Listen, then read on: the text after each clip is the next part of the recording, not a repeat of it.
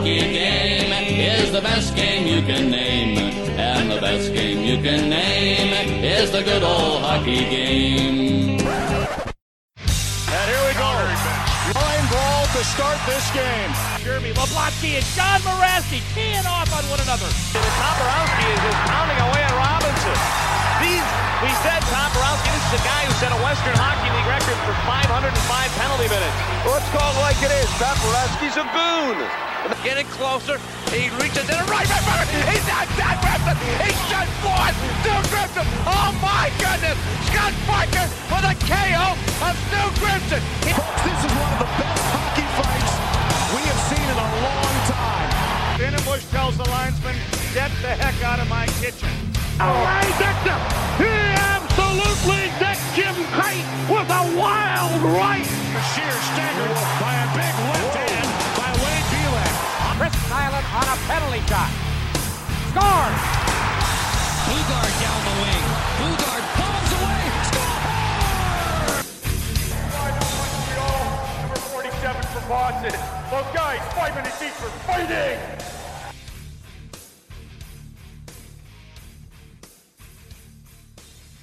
Should be good. This should be very good. Hello, everybody, and thank you for tuning in to episode number 47 of the Five for Fighting podcast. My name is Alec, your host, and this is the show where we focus on the players who dropped the gloves and the fans who enjoyed watching them do it. Today is our first interview we have since the pod came back, and that is with one Mr. Rob Volterra. I had a lot of fun sitting down with Rob and interviewing him, talking about the old WHL days and the old U-Haul League and the Central League and what it was like fighting animals out in the AHL. So it was a lot of fun stuff, and he fought some tough fucking customers. A lot of former guests, actually, that he either played with or fought against on the show. So that was pretty cool to kind of go over and, you know, see what it was like fighting those guys. So I had a lot of fun interviewing him. I had to apologize. It was a long time coming with Rob Volterra because initially, before the pod shut down for a little bit, he was who I was supposed to interview. So I had him lined up, and then the two times we had scheduled, just something didn't work out, and then I felt bad because last Friday, well, I blame the wife on this part because it was my birthday weekend, so she had planned for everybody to come by, and everybody was supposed to come by Saturday morning, which was fine. And then next thing I know, oh yeah, no, some of them are going to come Friday night. I was like, motherfuck. So I had to reschedule it for Monday. So that's why this episode's a little bit late getting out. And Rob is, of course, on Pacific time out there in BC. So the time difference from Florida to BC is quite different. So it was running a little late on Monday. So I decided I was initially going to release it Tuesday, but then once we got done, I was looking down. I was like, oh shit, I got work in the morning, so I'll release it on Thursday. So, you know, if you listen to the show, you know most of the time I do release on Tuesdays, but chances are if it's, you know, that's kind of my secondary date or my secondary day, I try to release stuff on as a Thursday. I try to release it in between other people's shows, so there's kind of like constantly content, you know, going out throughout the week. So I know a lot of the times it's Joe and Darren who release on Sunday, so that's why I try to release on Tuesday. Or excuse me, I think it's Darren who releases Sunday, and then Joe releases Monday. So I try to do Tuesday, so everybody's got content for the week. And then Wednesday, Darren goes again, so that's why Thursday I try to go. So we're all getting, you know, separate days in, so people can listen to it during commutes on their way to work or whatever. That's why I try to release it at like 4 in the morning on whatever day, either Tuesday or Thursday, on Eastern Standard Time. So.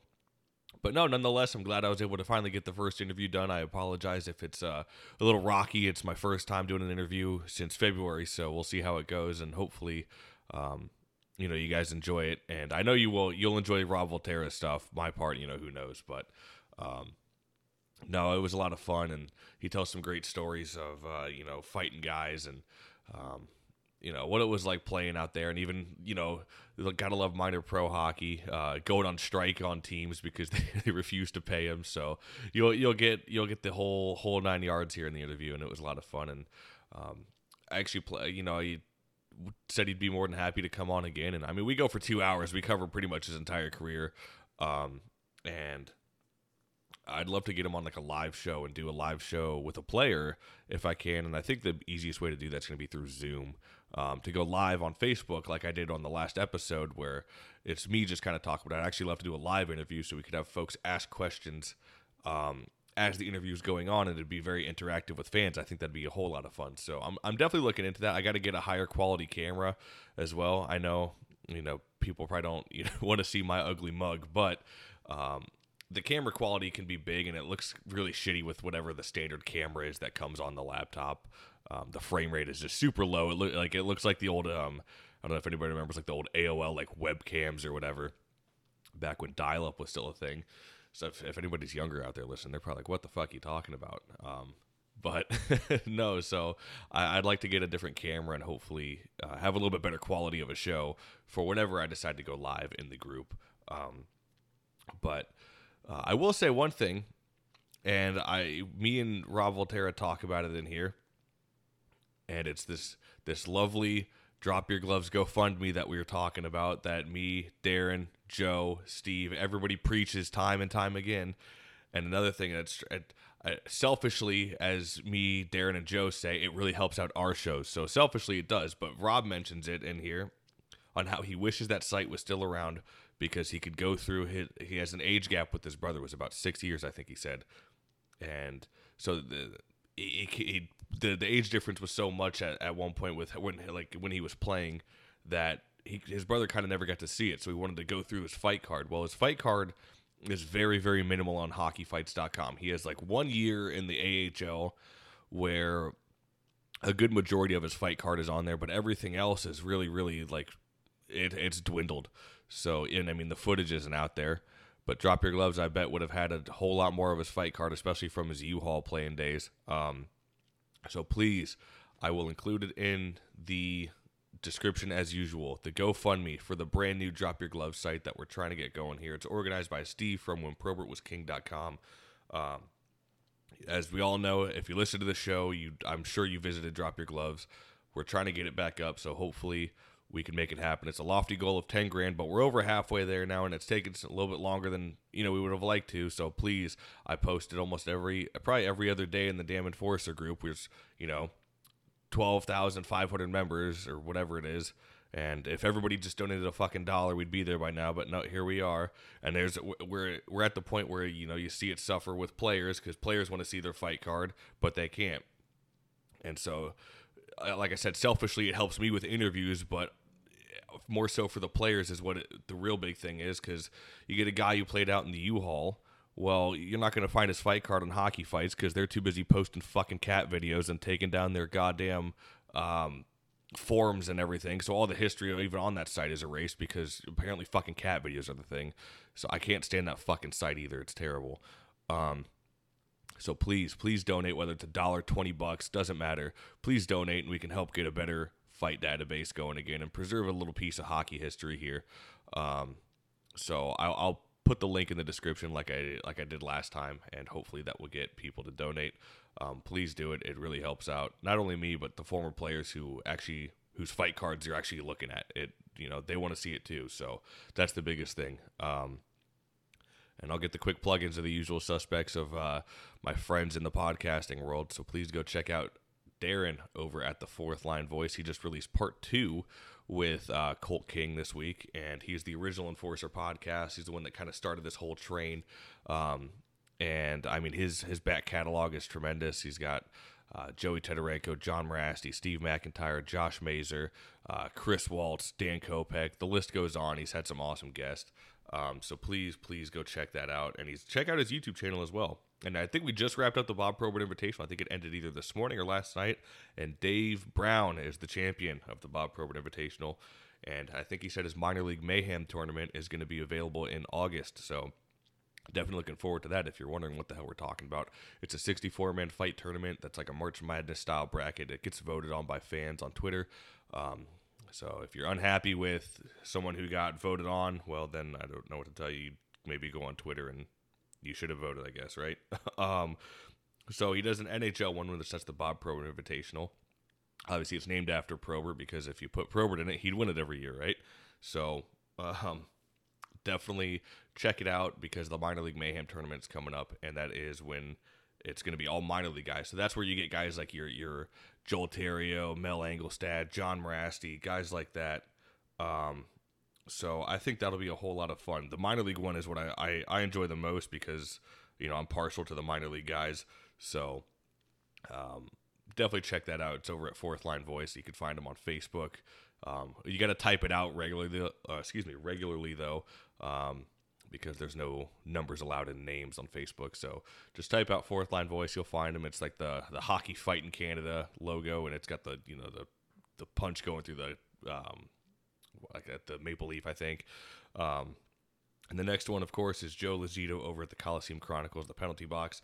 Joe does a great job. He interviews exclusively guys who are in the Islanders system, whether it's the farm club, so whether it's the East Coast team, AHL team, or the big club. He's had guys like Aaron Asham on, Eric Bolton. So he just he had a really interesting one on. I'm actually really happy he came out with this. And I'm kind of in the same boat as Joe. So he interviewed a guy named Nolan Clayton, who I did not know. But he is actually a goalie that gets pretty feisty in the I'm trying to remember off the top of my head, NLL, the National Lacrosse League. I think that's what that stands for. But it's a lacrosse goalie, and he's in it's the team called the New York Riptide. I haven't gotten through the full interview, but I'm very interested in it because I've always been interested in lacrosse. I actually tried to play it growing up, but down in Florida, lacrosse was just not popular at all. So it was very hard to find a league. But I think it's a very cool interview, and I've always wanted to get into lacrosse, and I'm going to have old Chris Banity sit down and school me some knowledge on lacrosse, because I know he used to play it back in the day, and he's still a huge lacrosse fan, so I'll have to have him explain rules to me one day or something like that, but I think that'll be a lot of fun getting into lacrosse. But Joe mentions how he wanted to get in lacrosse, and he has this guy who's, a gritty goalie of all things, calls him the Billy Smith of lacrosse goalies. So definitely check out Joe's show. He's got a great back catalog again of a bunch of different players who played in the Islanders team. So anyways, we'll get going here. I'll just give the quick plugins for my where you can find me on social media. Literally, if you I try to do this as easy as possible, but honestly, if you just type in 5 for Fighting Podcast on Facebook, Instagram, or Twitter, it'll probably come up. If you're really trying to get down to it and find like the actual name, so Facebook, you just type in 5 for Fighting Podcast regularly and it'll come up. Twitter is at, and then you're going to type in the actual number 5 and then 4 Fighting Pod, and then over on Instagram it's just at and then 5 for Fighting Pod typed out regularly. So stay up to date there. You can follow it, give it a like, a follow, or whatever the case may be. I post fight pictures, videos, and updates on the podcast. So yeah, go check it out and stay up to date on everything. But anyways, guys, I think that's about it. I will talk no more, and we will let Rob Volterra do all the talking here. So anyways, guys, thank you. I hope you enjoyed the pod's first interview after the hiatus. So without further ado, here is Rob Volterra. Thanks, guys. This should be good. This should be very good. All right, and here tonight, the first guest back after the podcast hiatus. I was supposed to get him on months ago, and I felt bad after everything. And here we are finally tonight after the trials and tribulations of us trying to figure out the Zoom call. Here we are with Mr. Rob Volterra. Rob, how you doing tonight? Good. Yourself, Alec? Thanks. Good. I appreciate you taking the time to come onto the podcast and stick it out after the few months here that I've been trying to get you on. And of course, beforehand, I think it was like football season, and so every Sunday I was doing shit, and then the podcast went on hiatus. So I'm glad I could get you back on. I said I owed you one once I figured out I was going to be able to bring the pod back here. Oh, that's awesome. And you guys won a Stanley Cup down there. Good for you guys. Back to back. Oh yeah, we'll see I'm curious what they're going to do in the offseason to see how that happens. But now my focus is turned to the Everblades now since we moved down to Fort Myers. So I'll be closely watching all the ECHL stuff more than ever this year. Yeah, it's good. They're pretty hungry guys down there, so it'll be some good hockey, I think. Yeah, and even Garrett Hunt was still around for I think the Wheeling Nailers last season. So there's still a couple scrappy guys in there, and I'm hoping to see a little bit of flair. I mean, it's really, really on its way out in the NHL, and it's only going to get worse every year in the minors. So, we'll see how it goes. I think it'll be a good time, though. Plus, I don't feel as guilty spending, $10 on a ticket as opposed to $80 for nosebleeds at a Lightning game when it's, you could hear a mouse piss on cotton in the arena. Yeah, exactly. You never know. Like, I think the more of the toughness guys are coming back. I could see a big wave coming back here. Like, there's a lot of cheap stuff that's going on in the game right now. And I could see, some of these at the East Coast level, they start bringing up some of these tougher guys and, taking a run at Reeves and those other guys. I think it's going to be, I think we're going to see a little bit of a surge come back here with more of the tougher hockey. We'll have to see how it goes. The only thing that sucks, and I do think that in the past couple seasons, I think it's gotten a little bit better. The only thing that sucks is in the junior levels. I know the WHL doesn't have a fight limit, but I know definitely the Q does. They just came out with a stupid one this year. It's like 5 fights, and you get like suspended after that or something like that. And then I think the OHL is 10, and even the ECHL and AHL have them. So that's the only thing that's going to really restrict guys from kind of getting. I don't want to say that they're not going to be great at fighting, but the more you do it, the better you get. So it's like, it's a long day. I mean, hell, just your like we were talking about before we got going here, your 02-03 fight card, you'd have been suspended probably in the AHL now.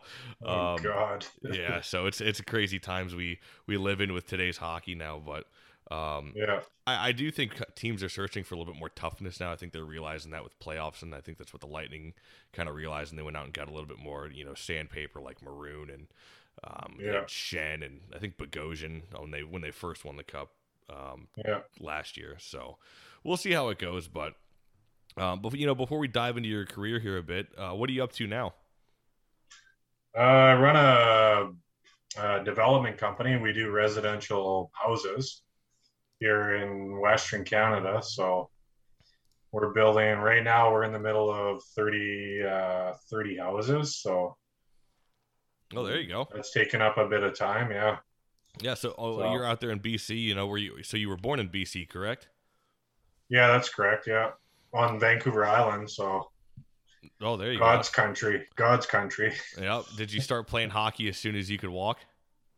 No, I didn't actually. I was a late bloomer. I was like 11 or 12 before my parents put me in. Yeah.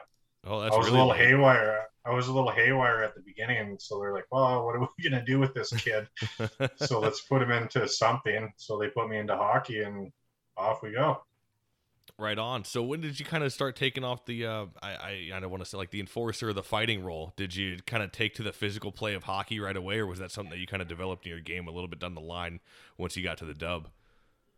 Yeah, no, like about 15 years old, you start going to the junior A camps, and you know what? They allow the fighting. So I had one fight, and I absolutely loved it. So I was just like, oh yeah, I could get used to this, and just kind of went off from there. And as a 16-year-old going into the dub, and I wasn't drafted.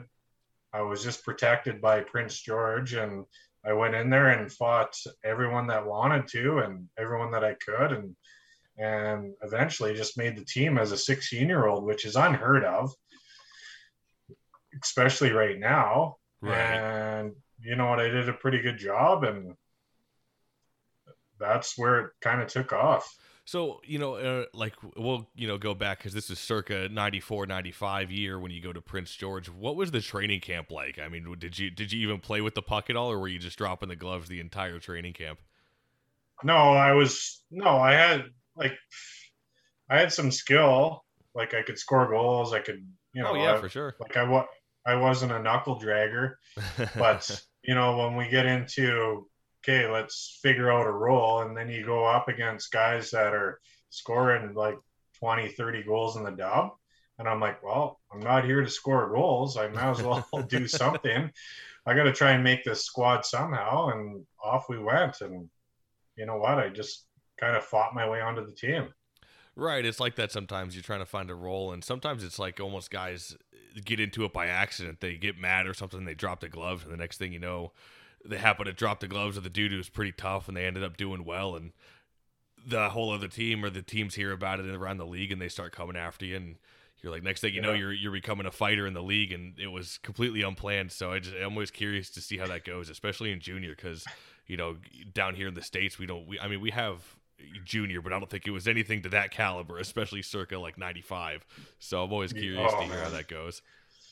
I think it was just more of I wanted to wear the jersey, and I wanted to make the team so bad that I it was one of those natural instincts. Like, I got to figure out a role that's going to make me like stay here. And that was one of the roles that was kind of easier for me to just go and do.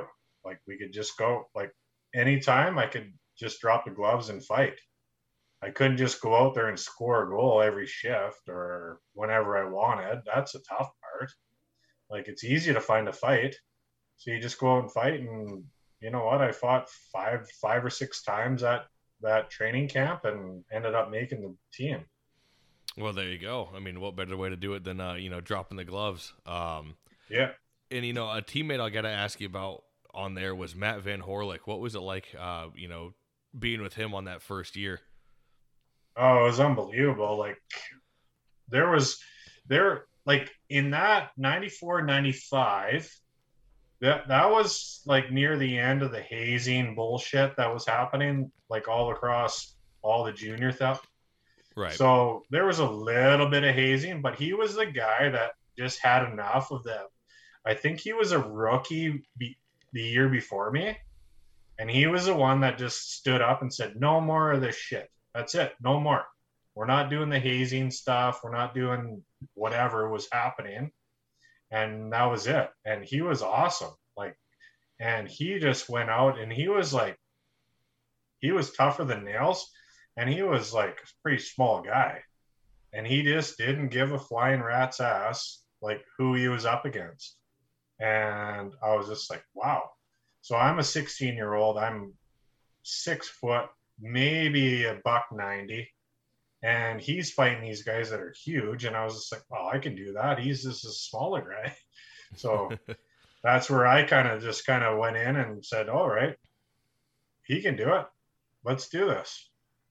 Right on. Do you remember who happened to be your first fight officially in the WHL that wasn't on training camp? Because of course, like we talked about before, unfortunately with Drop Your Gloves Down, the old WHL fight cards are pretty hard to come by. So just out of curiosity, if you remember who you happened to drop the gloves with for the first time. Oh man, I don't think I had very many scraps that year. I think I had like 6 or 7 maybe. Like, I didn't play a whole lot. I was like the fourth line. And once you get out there, you don't really know your role. And you're just like, well, what am I supposed to do here? Like, you're still evolving to, Matty, he knew his role. He would go out and bang and crash and fight if he had to and do whatever. But I was still learning that role. Like, I didn't know what was happening. So I would just go out and I can't remember who I fought, who the first one I fought. I think that from that year, I think Darren from Fourth Line Voice has the video. And of course, I was trying to do a little bit of video research and see what's out there for you on YouTube. And I know you fought Jeff Ainsworth that year. And yeah, that might have been the first one, maybe. Yeah, there you go. I mean, if it is, cool. I know, like you said, if you had 5 or 6, footage is going to be super fucking limited. Yeah. But that fight you did pretty damn well in, so people can go check that one out for sure. Yeah. No, there was some, you know what, that year and the year after, like the dub was just producing fighters after fighters, like, and that was kind of the role that I just kind of blossomed into. And I was never the big tough guy. I could play the game, but I kept people honest that were on the ice against us. But my era, we had Rocky Thompson, Rob Skurlak, Wade Belak, Scott Parker, Todd Fedoruk. I mean, the list can go on and on. Oh, yeah. These guys that are just, all they want to do is rip your head off. And I was just like this 16, 17-year-old kid. And I was just like, going out and just like enjoying playing junior hockey. And I was just like, oh, wow, we got to fight these guys. Yeah, I'm like, this is ridiculous. Going into Kelowna and you got to fucking face off against Scott Parker or some shit. Yeah, no thanks. Oh, man. That was ridiculous. I mean, I remember fighting Wade Belak. He was in Saskatoon. Yep. And I just happened to get tangled up with him. And he was 6'6", 230. I'm 6 foot. I'm pushing 6'1", and I'm 198 pounds. 210 in the program because I strapped the 25-pound weight on my waist when we were weighing in at the beginning of the camp, just so I could feel better about myself in the program. And so I get matched up with this guy, and he's beating me. And he was so strong that he wouldn't let me fall down. I was trying to fall down just to end the fight. And he was so strong. He just held me up on the boards. But he never really, he would punch me, but then he would backhand me with his fist. Like, he was just a man. And I was just like, oh my, what have I got myself into?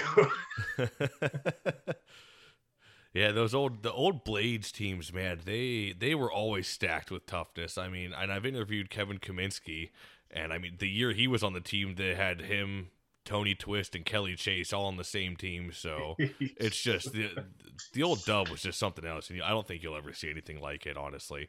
I don't think so. And I was lucky I got the tail end of it, where even goal scorers, they fought.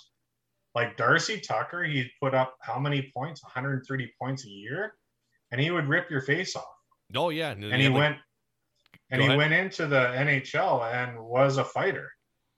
Yeah, it's crazy to think that this guy, he put up 5-6 points against us every game because we weren't very good then, and he turned out to be like this grinder, like fighter guy in the show. And I was just like, wow. Yeah, you had guys like, Iginla out in Kamloops just ripping it up and could do the same exact thing. It's just like insane, the talent that was coming from the old WHL. Well, speaking of guys also in the NHL, so your last year there in Prince George, you had a guy who is still playing to this day, and that is one Zdeno Chara. How was it playing with him? Because he was even huge back in the WHL as well. You know what? When we got him, we drafted him in the European draft, and we got him. He was 6'9". He's like not even 200 pounds, so he's a skinny little guy. And he comes over and he's like Bambi on ice, but his reach was like 1,000 feet. Like he could almost touch the boards as these guys are skating by him. And the one time he came up, he's like, "Hey Volts, you need to like wrestle and show me how to fight." And like, I'm like, I can't show you how to fight because once you get punched in the face, everything's off. Like, you don't have no game plan. I'm like, I'll wrestle. That's the best way to do. And we just wrestled probably 5, 6, 7 times just on the ice where we're just jostling and trying to get, in there or whatever. And all of a sudden, after those 5 or 6 times, he's just like killing guys. Like, there was no chance of touching him because he had that long reach. Right. And he was drafted by the Islanders at the time. And he went over to the Islanders, and then he came back and skated with us for training camp, or not training camp, but in the summer. And he probably gained 35 pounds. So now he's huge. And he is like a man, because he just spent the whole summer with the Islanders. And I was like, oh my God. So then he went to the Islanders and never saw him again. Yeah. Yeah, Chari's one of those guys where, to me, I don't think he's the greatest fighter personally, just from footage, but he didn't have to be because that wasn't his role, of course. I mean, he's a Hall of Fame defenseman. But he's just got that insane reach. And I think the only person I've ever really seen tag him, besides the one dude from Nashville, recently, but that was who was it? Chris Graff out in the old WHL, I think, got him one time. But yeah, Chara is one of those guys where He's so huge, and he's like you said, he was almost like Bambi-ish. So it's got to be kind of hard fighting guys when they're that much smaller than you, I think, because you're getting tugged on, but your center of gravity's taken off now because you're getting tugged on at such a lower level. Yeah. Oh yeah. I mean, he got beat up a couple times his first one, and then that's when he asked me to start wrestling and doing whatever we do like in practice. And then after that it was just like game on. Right. Like he was like destroying guys. As soon as he got his balance on the whole fighting thing, there was like no chance. Like he was just destroying guys. Right. Yeah, and it's crazy. He's still doing it. He even fought Matt Martin this year, of all people. So it's crazy to see him still doing it, still going at it. So the next year you end up out there in Edmonton with the Ice, and this team is fun. The roster that you guys had, and you have one former guest on there, when Jeremy Yablonski, but you also had Jason Norrie, Graham Belak, and you had Jay Henderson. How was it when you got there? Well, did you like getting traded there, or were you kind of mixed emotions on it at first? No, I shouldn't say hated it. The guys are the guys. Like, you're always going to love the guys. But I think when I left there, we were 19-1.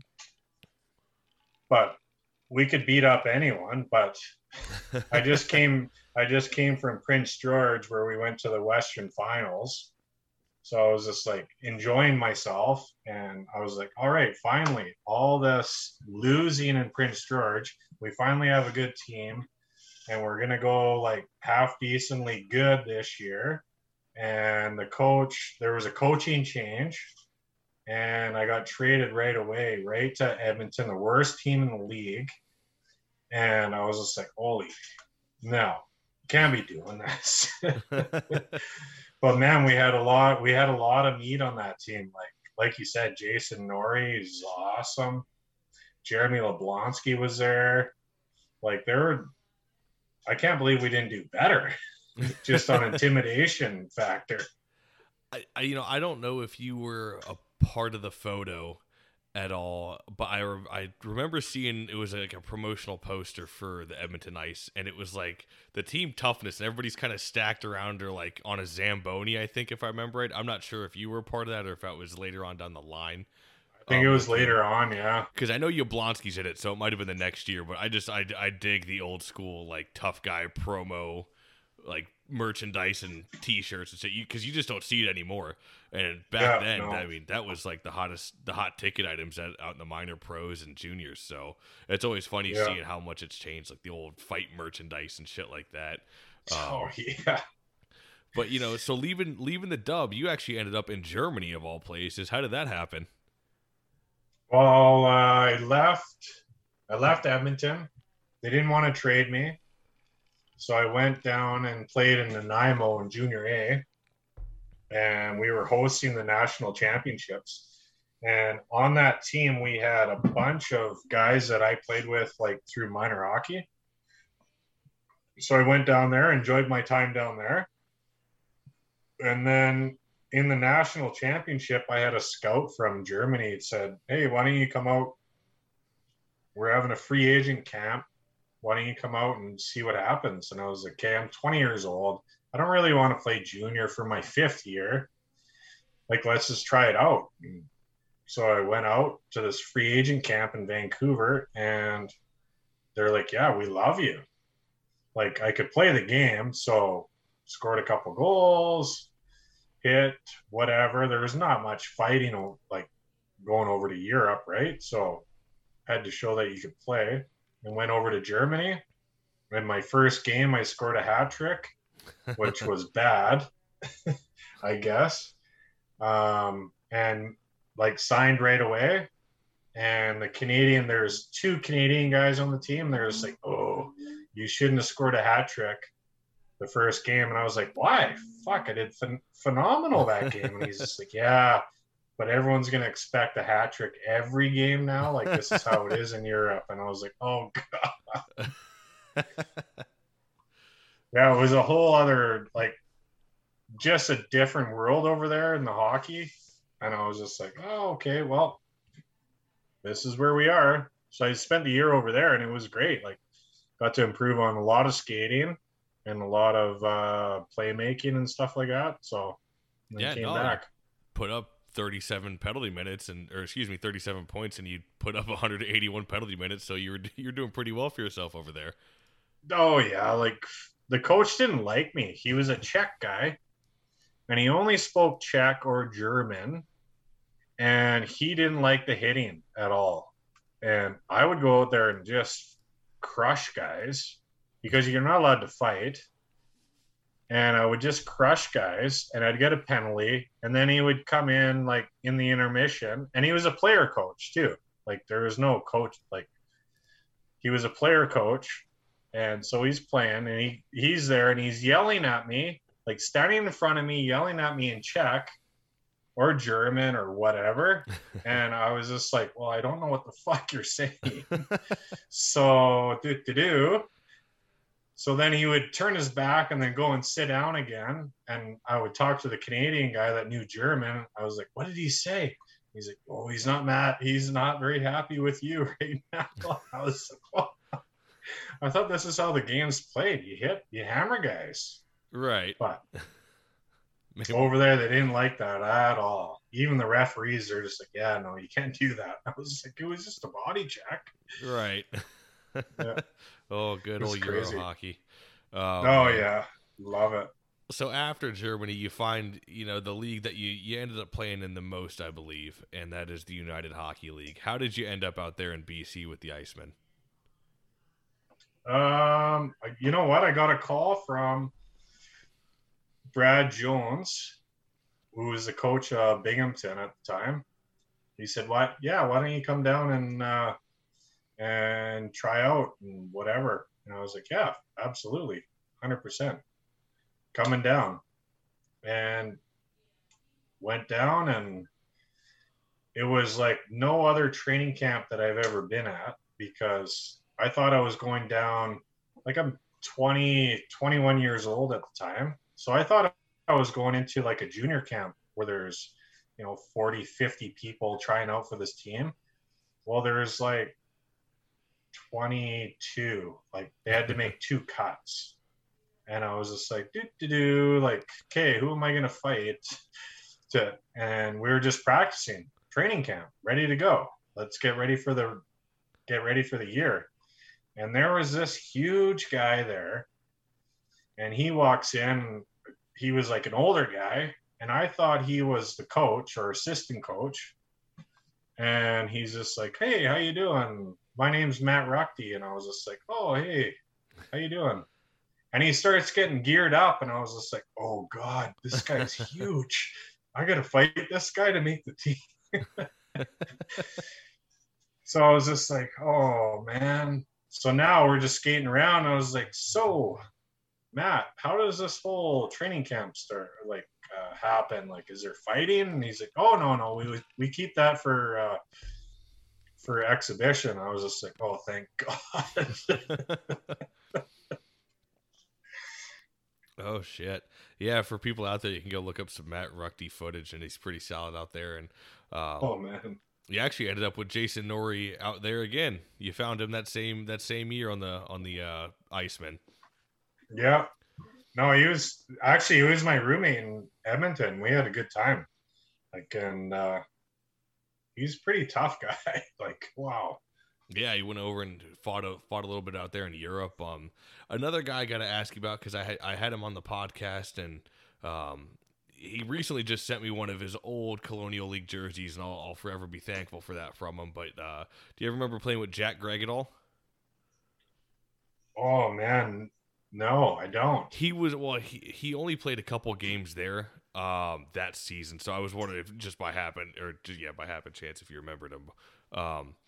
But yeah, Jack Gregg, for those listening, you can go back and listen to that episode. That was a fun one too. Yeah. But yeah, I'll have to listen to that one for sure. That one's good. He tells a pretty funny story about going to, like, he heard from somewhere that a guy fought in the stands or some shit like that, and then ended up getting a call up the next day or something. So he goes and does it, and then gets fucking suspended for it, and doesn't get called up at all. Old Colonial League mayhem. Oh, So I'll ask you this, and I frown upon myself for not doing proper research here because I realize I'm missing this little piece. Because on some of the years where if I don't have your fight card, I like to go and I'll look at like divisions and stuff like that and maybe sure. see who was in it. But do you remember fighting anybody that first year in the old U-Haul? Of who might have been some big names that you fought there?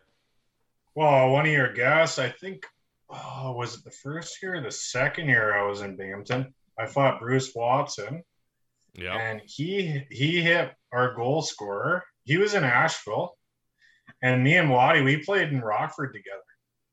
So he's a freaking solid dude. And anyway, he hits our goal scorer, Chris Grenville. And I was on the bench at the time. And our benches in Binghamton, we were just separated. There was two doors next to each other, just separated by a piece of glass. So he was coming off, and I was like, "Hey, Watson, you can't be doing that." And then he stopped in front of our bench, and I kind of gave him a shot, and off the gloves come. So I'm fighting him on the bench. He's on the ice. He's trying to drag me onto the ice, and I'm like, "Oh, if I get dragged on the ice, I'm going to be in big trouble here." So I got to stay. So I'm trying to keep myself on the bench so I don't get in trouble for leaving the bench. He's trying to drag me onto the ice. So we're just kind of like fighting. Finally, the refs come and we get 5 for fighting. And I was just like, oh, shit. I almost got suspended big time for that. And the coach is just like, whatever. Oh man, that's great. Only in the old U-Haul league. I couldn't imagine if something like that happened today in the NHL. Just the old, oh my god, the Twitter folks would just be up in arms over it. Yeah, no kidding.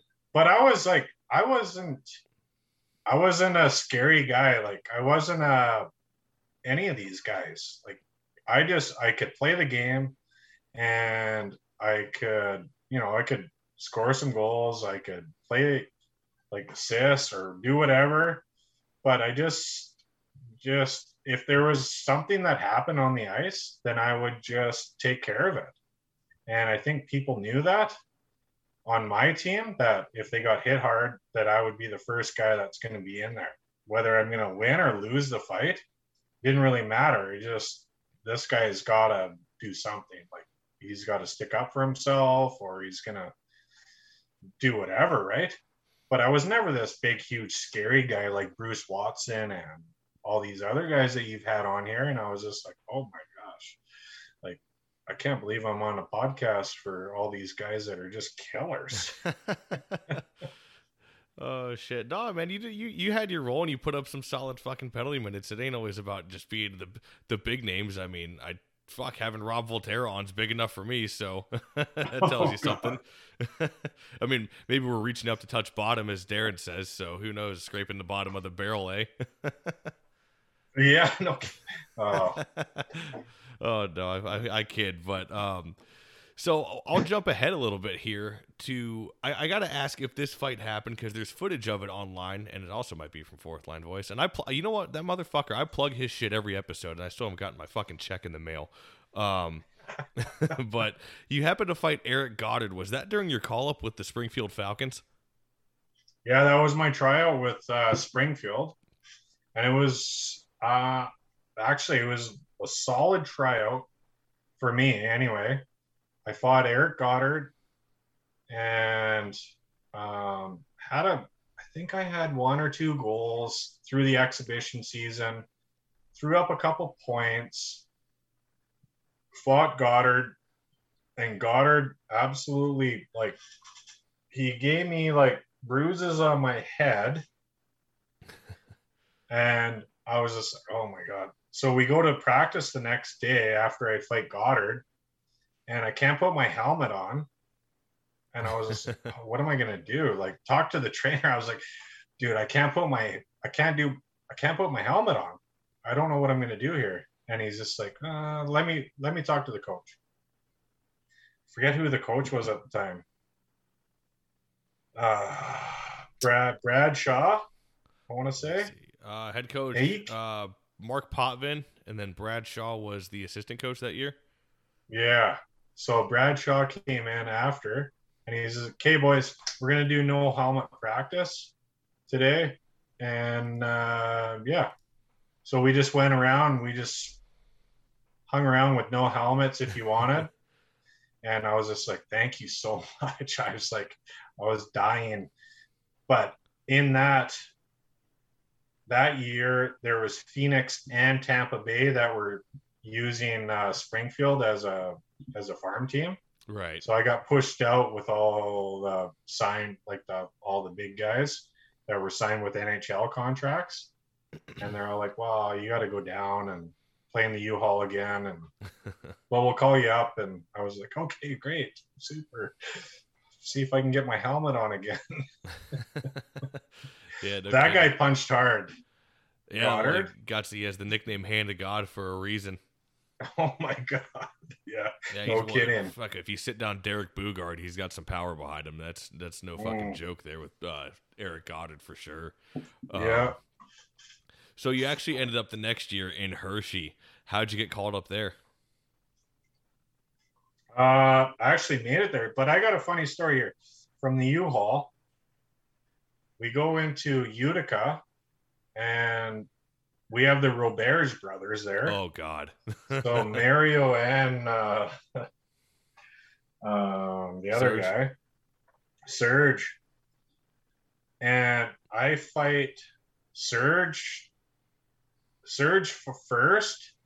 I fight Serge first and do pretty good against him. Like I was pretty excited. I was like, all right, I did pretty good against Serge. So we sit down. I ripped my shoulder kind of apart. My shoulder's sore. So then we go back, get back on the ice. My first shift, Mario comes after me. Hey, you beat up my brother. We have to fight. And I was just like, no, seriously, Mario, I can't. My shoulder's fucked right now. And he's just like, no, we have to fight. So he's chasing me around. And I was just like, no, like my shoulder is like screwed here. I'm like, I don't know how to say this in French, but my shoulder is like messed up. And he's like, no, we're fighting. And I was just like, oh God. Okay. So I fought both the Roberts brothers in the same game. And then after I fight Mario, my shoulder is completely done. Like, no more shoulder. Surgery, out 6 months. But that's kind of like where we were in the U-Haul is if you like beat up somebody or whatever, the next guy was coming over the boards. Like there were so many tough guys right back then that something would happen. But I just happened to tangle up with the wrong brother, I guess. That's hilarious. Yeah, the old Roberts brothers is probably one of the best 1-2 combos out there. They for sure. God, they were insane. I think both of them went on to go play in the Quebec League too. I know Serge did for sure. I believe Mario did as well. Yeah. Yeah, but those two, it's probably one of the best brother combos out there for sure. So, how did you get to Hershey or get the call up there after your 6 month recovery time from shoulder surgery? Yeah, I got a tryout with Hershey.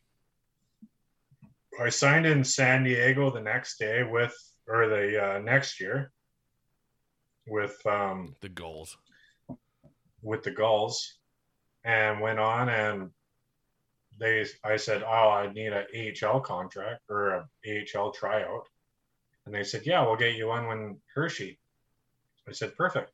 So I went to Hershey, and same thing, like training camp was training camp.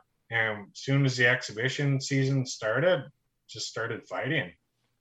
And that was a position that I could see myself in there. And I was just like, okay, I do all right. I can do all right with the big boys. So let's try and get a spot.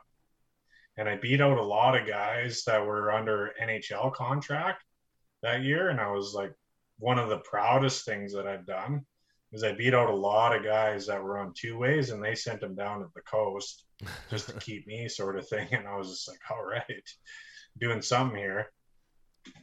Yeah, this is I'm thankful we have your fight card from the season, because this is quite the fight card. And looking through the Hershey roster, you were kind of almost like the lone gun there.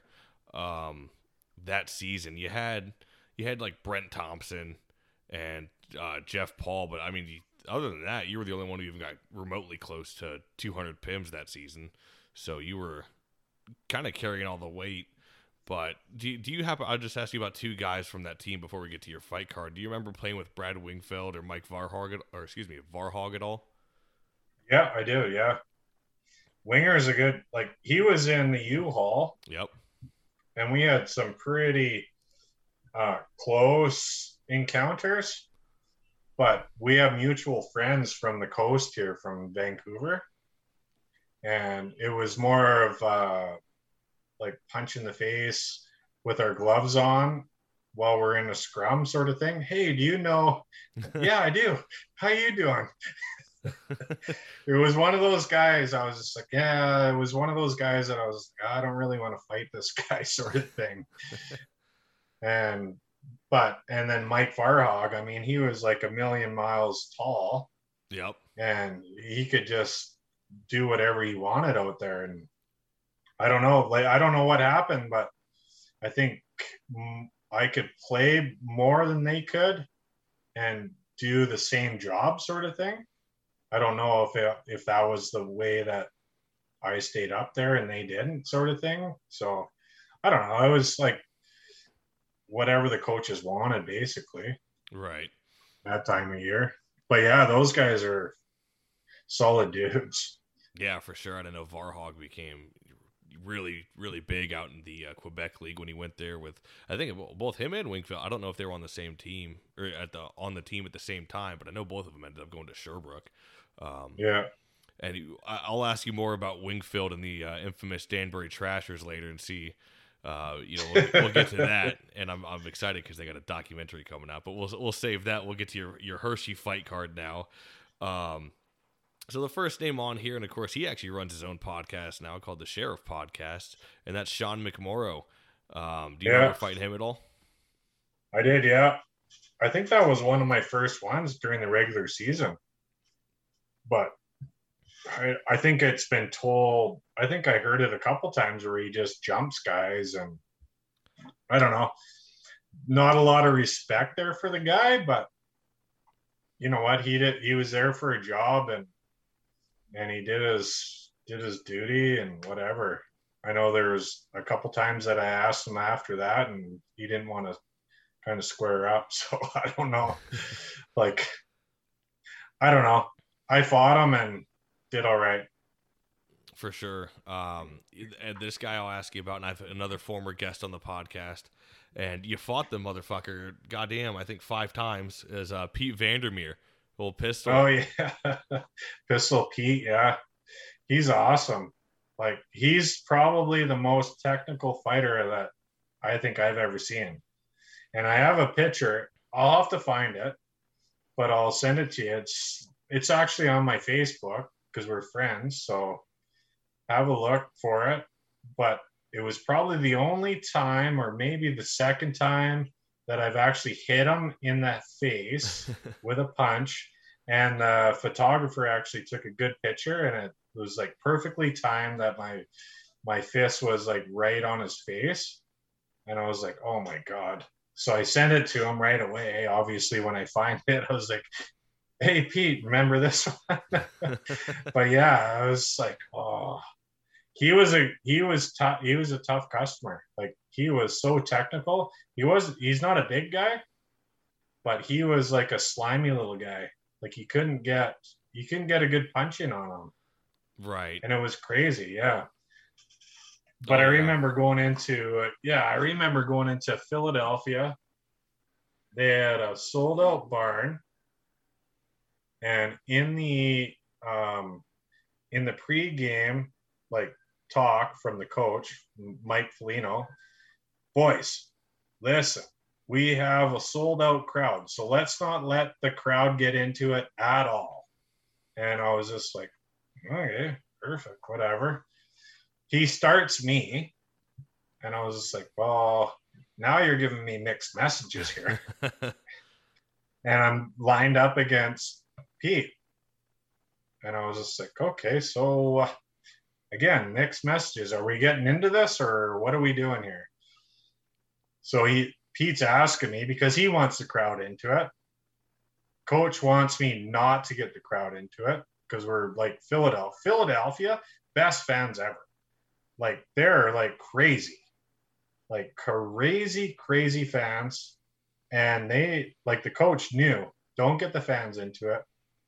So Pete's asking me, I'm looking at the coach. The coach is kind of looking up into the like stands. And I was just like, oh, Pete, yeah, let's do this. So we get into a big scrap.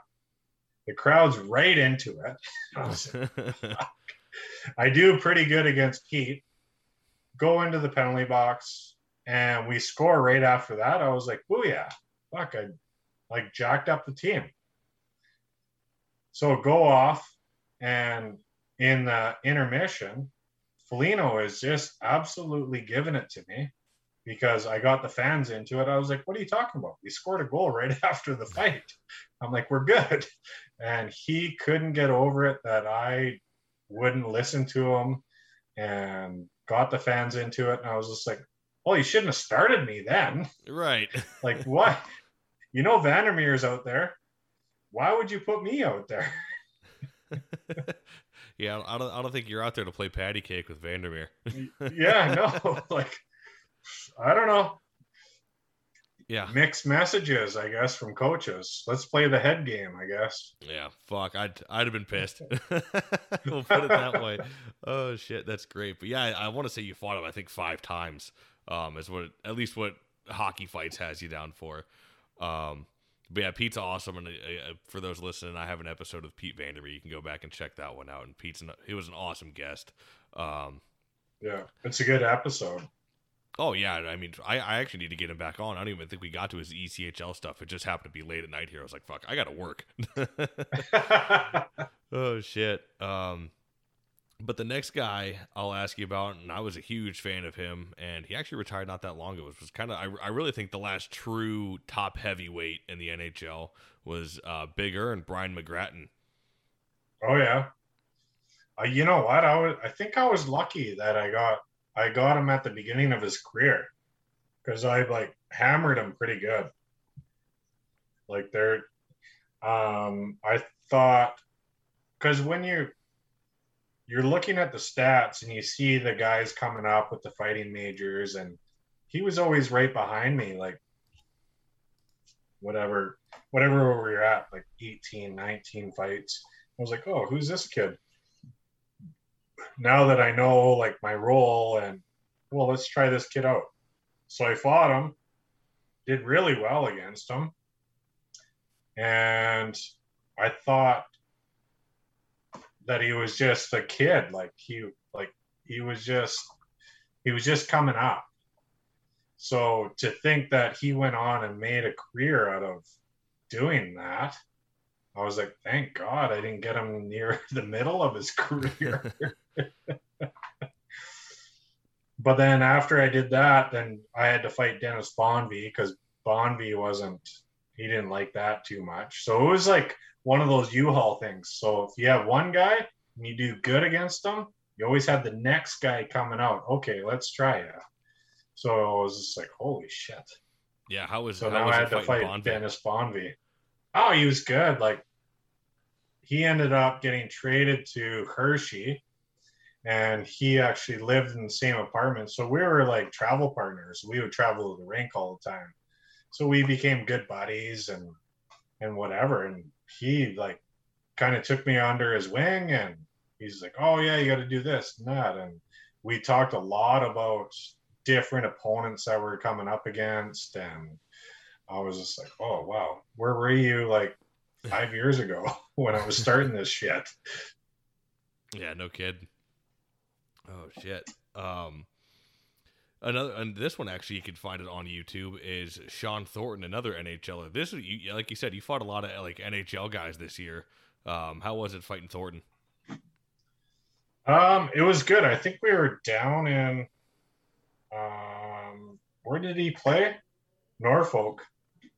Yes. He was down in Norfolk, and yeah, he just asked me to fight, and off we went. And somehow my jersey didn't get jerseyed from behind like a normal jersey, but he got me up my front of my jersey, and I was just like, oh shit, I'm in trouble. But he was like, yeah, he was pretty tough. Like, he could throw with both hands, and I was just like, oh my god, I'm like bit off a little more than I could chew here on this one. Yeah, old Thornton. I think he ended up getting 2 cups, one with the Ducks and the other with the Bruins. Yeah, I'm a huge John Thornton guy.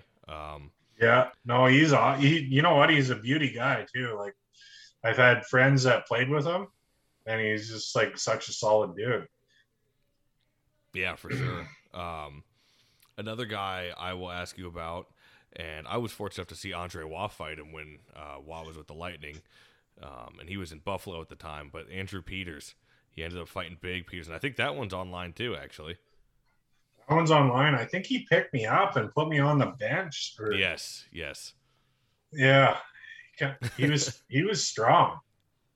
Like, I was doing okay, and then all of a sudden we got close to the boards, and he kind of picked me up because he was so strong. Like, I don't think he's got a neck. Like, his traps are like huge. And he just kind of picked me up and threw me on the boards. And I was just like, what's happening right now? Yeah. But yeah, I mean, like, there was a lot of tough guys that were coming up, and they were trying to get to the show. And like you said, I was in Hershey. I was basically by myself.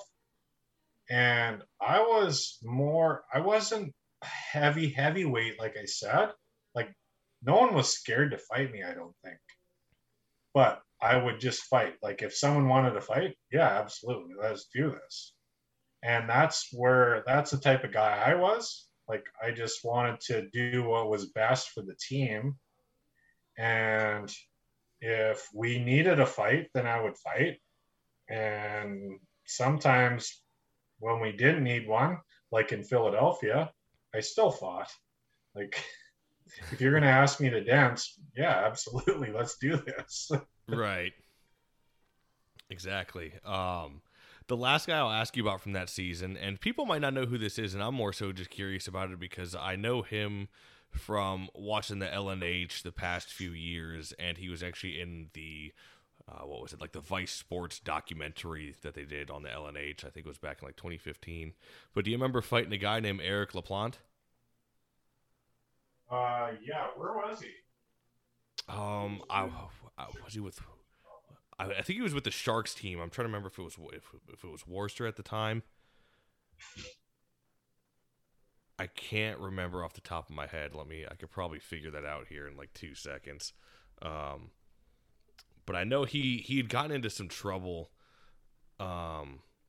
with like down the line, and there's a huge gap in his playing career because he went to prison for a little bit and then ends up coming back and playing with the LNH. Oh, he was with I believe he was at Cleveland, actually. That's what it was. Sorry about that, but yeah, so it was LaPlante. He played with Cleveland at the time. Yeah. I don't remember him.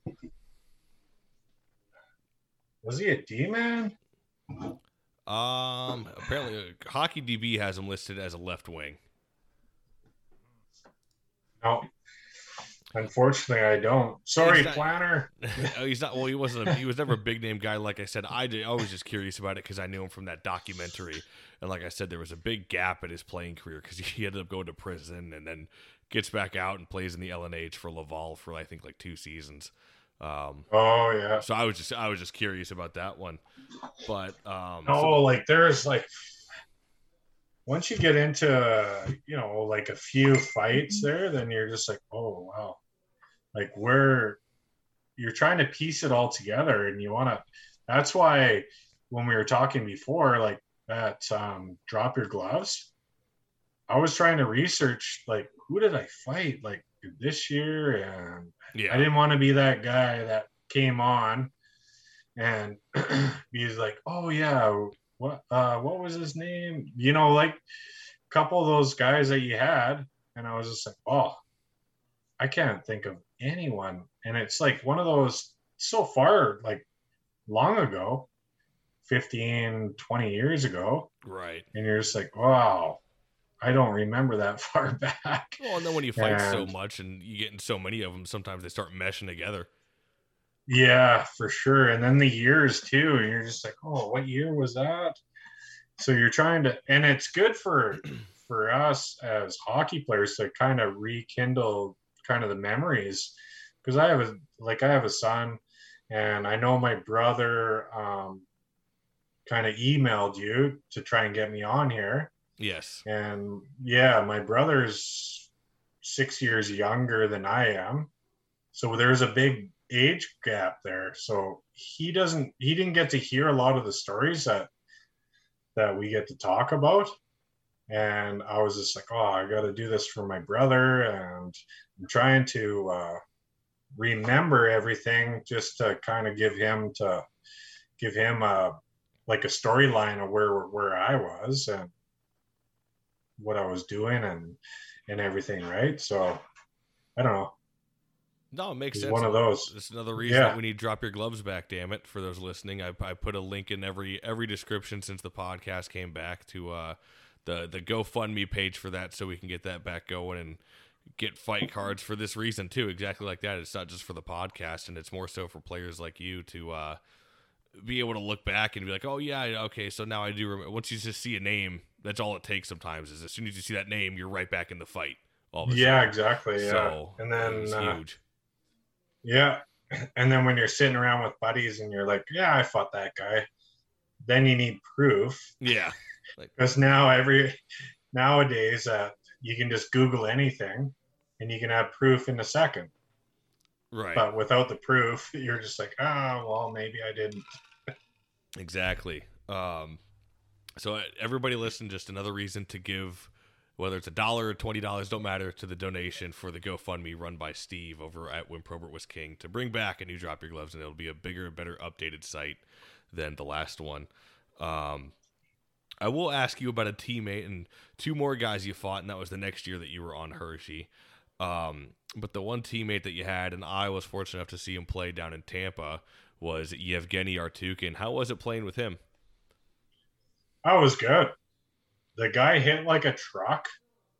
Like, there was no question. He hit so hard in the North American game that he was getting penalties just for hitting too hard. And I was just, it was amazing to see that guy. He was what, 6'4", 220? He was huge. They used to call him Artie the Animal. Yeah, and how fast he could skate and how hard he could hit. Like, he would smash guys and he would get a penalty just for hitting too hard. And you're like, well, this is the game.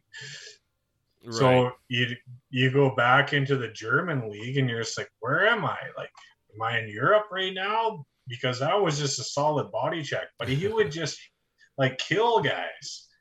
Like, the guy was a machine and he was huge. Yeah. Yeah, no, I remember, like I said, I was fortunate enough to see him playing in Tampa. And I want to say at one point he did dislodge one of the panes of glass from a hit. He hit a guy so hard in one of the corners. So it was a lot of fun watching him play in Tampa. I know he wasn't there for terribly long, but I was a huge Artukin fan when he was down there, because he's one of those guys. He didn't fight all the time, but that wasn't his role. He was definitely a checker. So it was a lot of fun watching him play, to say the least. Yeah, he definitely didn't know how to fight.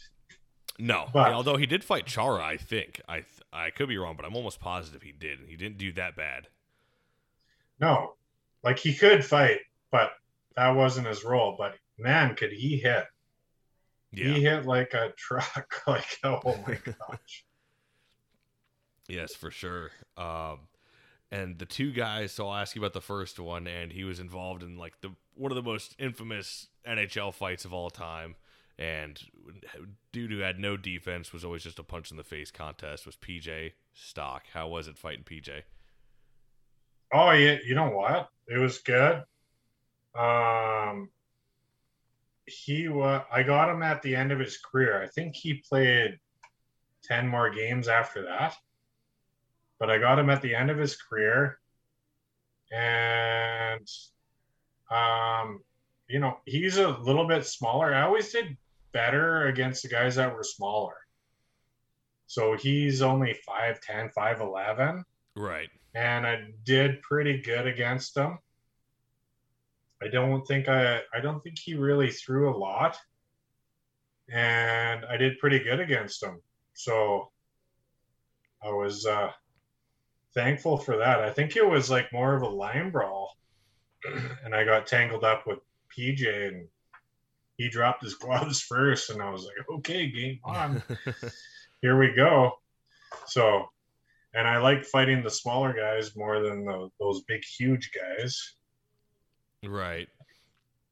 Exactly. Well, one of the guys, and you fought him quite a few times, and a little bit bigger than PJ, was Reed Simpson.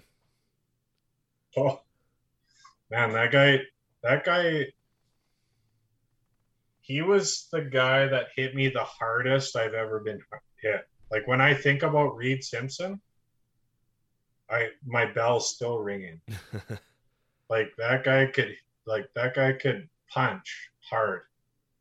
Like, I never really got tagged by a lot of the bigger guys, but that guy tagged me, and I was just like, I could still hear it right now. And I think it was with an uppercut too. But yeah, it was one of those things too. Like, I think he hit one of our D men, and I just stepped in and asked him to fight, and it was more like I was a mosquito for him. I was just like, this is ridiculous. Come on. Let's just do this. And he did it. And he hit me with one uppercut, and I was like, oh boy, this is kind of ridiculous. Yeah, Reed was tough. I think he probably should have gotten a little bit more NHL time. And so, you know, the following year, you actually ended up back in the United Hockey League, and this time you're in my hometown team. That made me fall in love with hockey, and I got to grow up watching, and that's the Quad City Mallards. How'd you end up out there in Quad City? It's beautiful, Quad City. I like that town. Oh yeah, well, it's flatter than piss on a saucer out there. Yeah. No, it was good down there. Like, I think I went through Colorado's camp, where I fought a young guy, Mark Durant. I fought oh man, an old NHLer too, Cummins. Oh, there you go. In training camp. How was that? It was good. Like, I was there to make the team as a fighter. I knew my role, and Jim Cummins was there.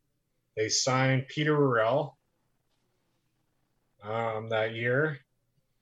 So right away, I went after Cummins, and we had a good scrap.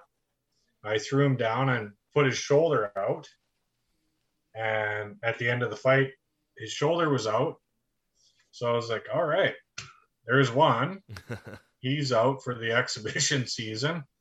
So then Peter Worrell shows up, and his knee was sore, or he did something. I think he was in a car accident, wasn't he, that year? Like drunk driving, or oh shit, I don't know, or something in Florida. That's why they traded him. Anyway, his knee's sore, so he did like 2 days of camp, and then we were supposed to play them the next day. Like, our team was there was 3 teams. One team practiced on different ice. 2 teams played.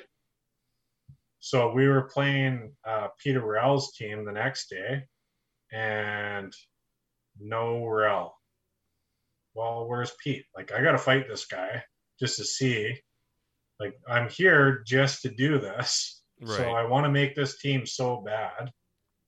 And no Peter Worrell. I was like, okay.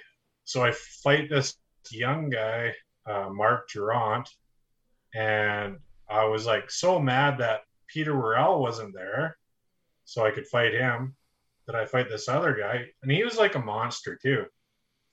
And he tagged me with one, broke my nose, blacked both my eyes. I was like, oh, shit. And then I went out. So we finished the fight. I go off, get my nose adjusted, go back. And now I'm following this guy around, this kid around. I'm like, we got to go again. We got to go. So I fight him again.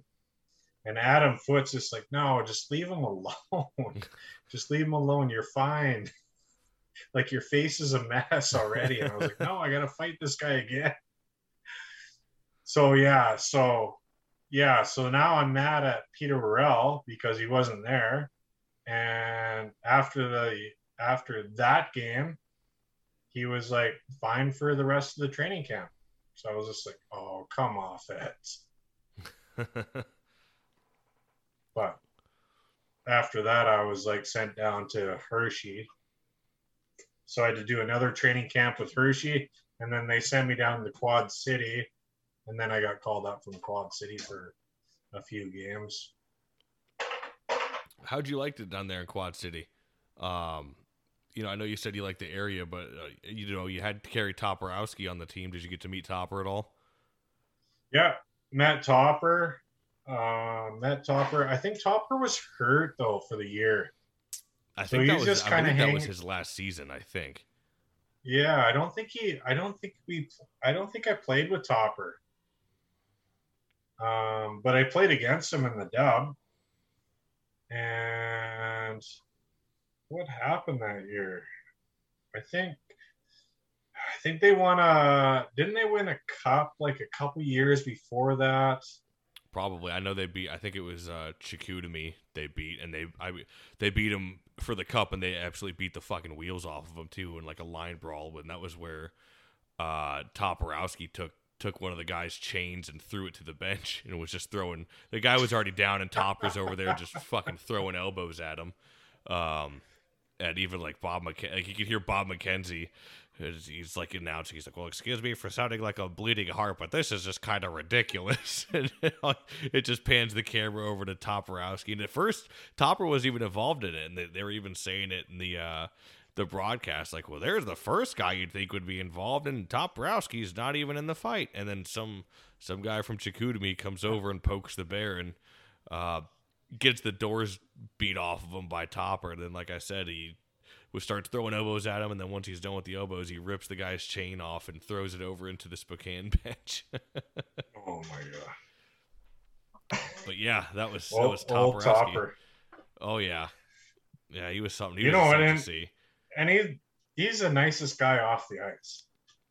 Well, it's funny. He's he's a financial advisor now out there, I think. Yeah. You put him on skates, he's just an animal. I think most of us are. Like, when I came back and played like beer league, men's league hockey out here, people hated me because I was so intense. Like, that's how it is. You get on the ice and there's no friends out there. One of those things. And I think that's how Topper was. Topper was the nicest guy off the ice. And I think that once you put skates on him, forget about it. Yeah. One of my favorite stories was on I think it was the Steve Adams interview on Fourth Line Voice, but basically like went up to like say like, oh yeah, Topper, I enjoy what you do or whatever, and Toporowski was like, oh yeah, well, you hungry? And apparently, I guess before Steve Adams could even say anything, Toporowski just spears him right in the fucking mouth. I'm like, oh my god! Like, it's just like shit like that. Like, if that happened today, I think people think Tom Wilson's a goon. Oh my god, they'd want Toporowski in prison. Oh yeah, big time. Anyone? Yeah, really? Anyone back in the day. Yeah, you look at it now. No, it's crazy. I don't agree with the way that the NHL's going. You can see it, especially in the playoffs. Like, there's a lot of shit that's happening out there that could be easily negated by a couple tough guys on the bench, just waiting, just to go out and just talk to the guy.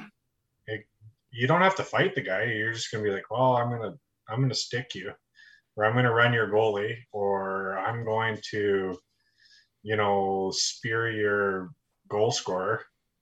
But one of those, like, there's a lot of policing that the players can do nowadays that they're not allowed to anymore. Right. And I don't really understand it myself. No, and there's even I think one of the stupidest ones to me, and I know I got a few questions, or I had some people asking like why didn't they drop the gloves or whatever at this time of the game, and it's either the last 5 or 10 minutes of the third period. If you drop the gloves, it's like an automatic.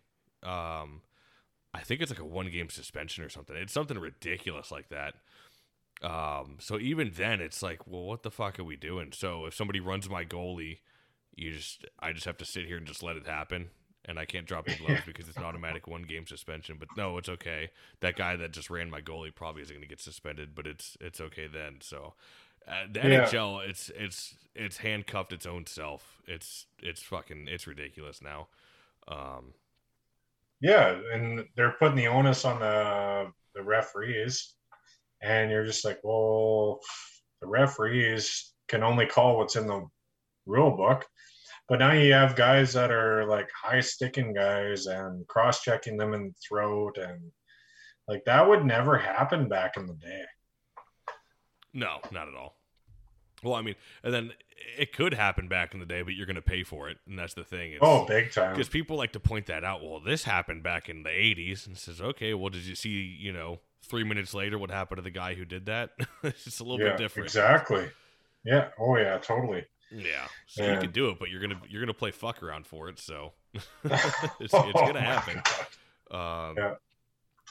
So I'll ask you about a couple PIM leaders from that season. This is where I was actually smart enough to do a little bit more of a deeper research here because, of course, I couldn't find your fight card for the Quad City Mallards, unfortunately. But I do have the help of my buddy out in Iowa, and I'll ask you about a couple PIM leaders, and he became your teammate down the line, but Tyler Willis was one of the PIM leaders that year. Did you ever happen to fight him? I think he was in what was he, with Kalamazoo at the time? So sorry, he wasn't one of your Kalamazoo. Teammates. Yeah, he wasn't one of your teammates. My apologies. I don't know why. My mind went to Rockford, and I'm thinking of the old Jason Ralph, mic'd up in the UHL Rockford, which we'll get to that. That's where that came from. But did you ever fight Tyler Willis by any chance, or have any run-ins with him? Oh, we've had lots of run-ins. But I bet. Yeah, he's got a mouth on him for sure. But that was his game, and kudos to him. Like, he used to get me riled up pretty good. So, but I don't think he would ever fight me. So I don't know. I'm sure he's a great guy off the ice, but on the ice, like, I actually want to stab him with my stick in the face. Yeah. Have you seen that? Means he did a good job. Have you seen that video of the old mic'd up in the UHL where it's pretty much just Jason Ralph mic'd up? It's from the Rockford Ice Hogs, the Road Hogs documentary. I've seen that. Yeah. Oh my God, he just wants to kill Willis the entire time. It's like one of the best like mic'd up hockey like videos of all time for sure. Everybody hears like this, it's savage now of what they say on the fucking ice today in the NHL. Just one game in the old U-Haul was like fucking makes the NHL look like daycare. And just Ralph just fucking Willie's gonna get it the entire time. It's just going at it. It's fucking hilarious. I think that, you know what, Willie did a good job. He riled up our whole team, and our whole team was just worried about Tyler Willis. And I think that was our problem, like, because we went pretty far in the playoffs with Rockford, and we lost to Kalamazoo, and I think he did a good job. Tyler Willis did a good job of just getting us off our game, and all I wanted to do was slash him in the balls. Like, seriously, I didn't like that guy. Oh man, fucking Willie. So I was told by my buddy that you had a good fight with this guy, and I had him. I'm glad he said it because I had him down as one of the PIM leaders, and so I was going to ask you about him. But it was Dave Ambler. He says you fought him. Do you remember that fight at all? Yeah, he was in Muskegon. Yep. Yeah. And I think we were about the same size. And yeah, we went pretty good. Like, we had a good scrap. I wish I had the video of it. Yeah, his quote on it was he said he had a damn good scrap with David Ambler, tough dude from Muskegon. He said he remembered that one, and he said you also apparently beat the piss out of David Huckalow. Oh, he's a goal scorer. That means something happened. That means something happened, and no one would want to fight me on the. Huckalow was Kalamazoo? I think so. Yeah. I think I was trying to get Willis to try and fight me, so I went after somebody that wasn't in my league.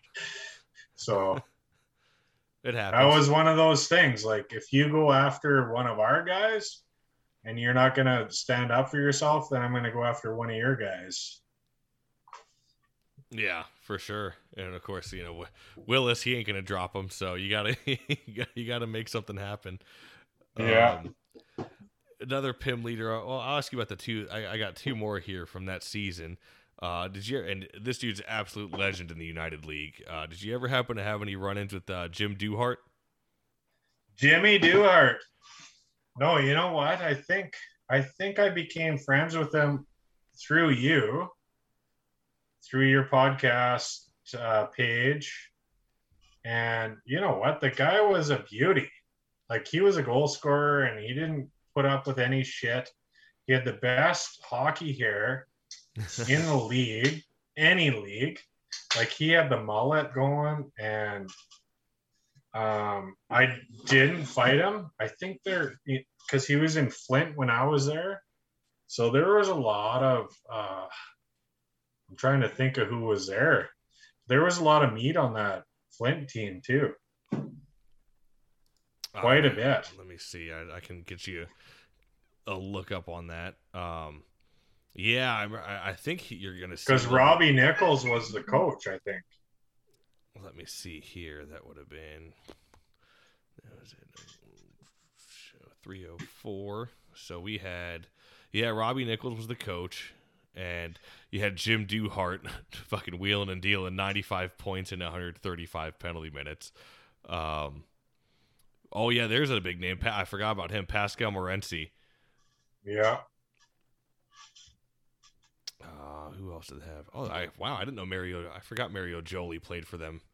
Oh, yeah, that was a big name. League. Yep.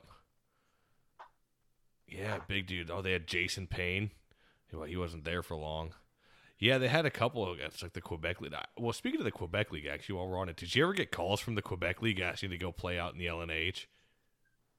I had a couple, and it didn't really turn my crank. Like, do you want to come up and fight in the Quebec League? And I was just, oh, not really. Like, there's some big boys there. Yeah. But I would like, I don't know. I keep saying, like, oh, I could play the game. That was my issue. I was just like, well, I just want to go up and play hockey and keep guys honest. But in the Quebec League, like, you go out, you start the game with 5 fights with all the meat, and you get on with the game, basically. And I didn't want to be the one that started the game, like one of those guys. Right. And I think that's what they were looking at, was they were looking at my PIMs, and I was just like, well, yeah, no, I'm not really into that. Like, I could come up and play the game, and if shit happens, then we could make it happen. Right. But I'm just not there to, sorry. I'm not a boxer. I'm not a punch in the face contest guy. Sorry. Yeah. Like one of those guys. And I was just like, oh. Well, fuck, it's funny because, you know, speaking of Jim Duhart, he went up there, and then I think he thought better. I think he was up there with, oh man, off the top of my head, I think it was Tetford, and was kind of like, yeah, fuck this, and then went back. I always wanted to go to a game just to check it out, just to see, and I know they have a lot of fun up there. Yeah, and I know the league now is kind of a shadow of itself, and if anybody listening who's listened to the podcast for a while, I'm a huge fan of the league just because it's just so different, and I totally get that the league isn't for everybody. But I always like all the minor leagues anyway. I always gravitate towards minor, the minor pro circuit, whether it's, United League, AHL, or the old Western Pro League or something like that. But yeah, the old LNH, I wish I could have caught a game, circa 2005 or whatever, when it was kind of in its prime. That was in its peak. Now it's like it's something completely different. It still has the fights and whatever, but it's just not the same. Another name I'll ask you about just from that season, who was a PIM leader, and just to see if you maybe had any run-ins with him, was Jason Lawmaster. I fought him once. He was in Muskegon. Yep. And I fought him once. I think he was a D-man. He was pretty good D-man too. Like he wasn't like the tough guy, but he could throw him pretty good. And we had a good run in. I thought we had a pretty good scrap there. And he played the game, and he was like me. He was like, if shit had to be dealt with, it was dealt with. He was the first guy that's going to step up and put his gloves down and let's go. So hats off to him, but I think we had a pretty good scrap, and I forget what he did. He did something pretty I think he stuck one of our guys that I had to stick up for. But yeah, I mean, he was awesome. He was a good guy. Yeah, I remember I think he played quite a few seasons in the U-Haul. And the next year you actually ended up in the East Coast with the Victoria Salmon Kings. Now, this is 04-05, so was that kind of because the whole lockout and guys coming down to play in the UHL a little bit? Is that how you ended up in the East Coast for just that one season? No, I wanted to try it out. And Victoria is 2.5 hours from my hometown. So, right. Like, all my family could come down and watch me every game. And we had a coach that was just not a coach. Brian Maxwell was the coach there. He came from Lethbridge, and he just thought it was like a junior team. He was trying to intimidate all the older guys, like the men. And I was just like, who is he trying to intimidate here? Right. So it was a lockout season. So we had Dale Purington. Yep. Mark Smith. Who else did we have? Brumby, the goalie No. The guy from New York. He didn't have a glove because he couldn't turn his shoulder or something. What was his name? He was from the Rangers. But he got a skate in his shoulder, and he couldn't turn his hand, so he actually played with 2 blockers. No shit, really?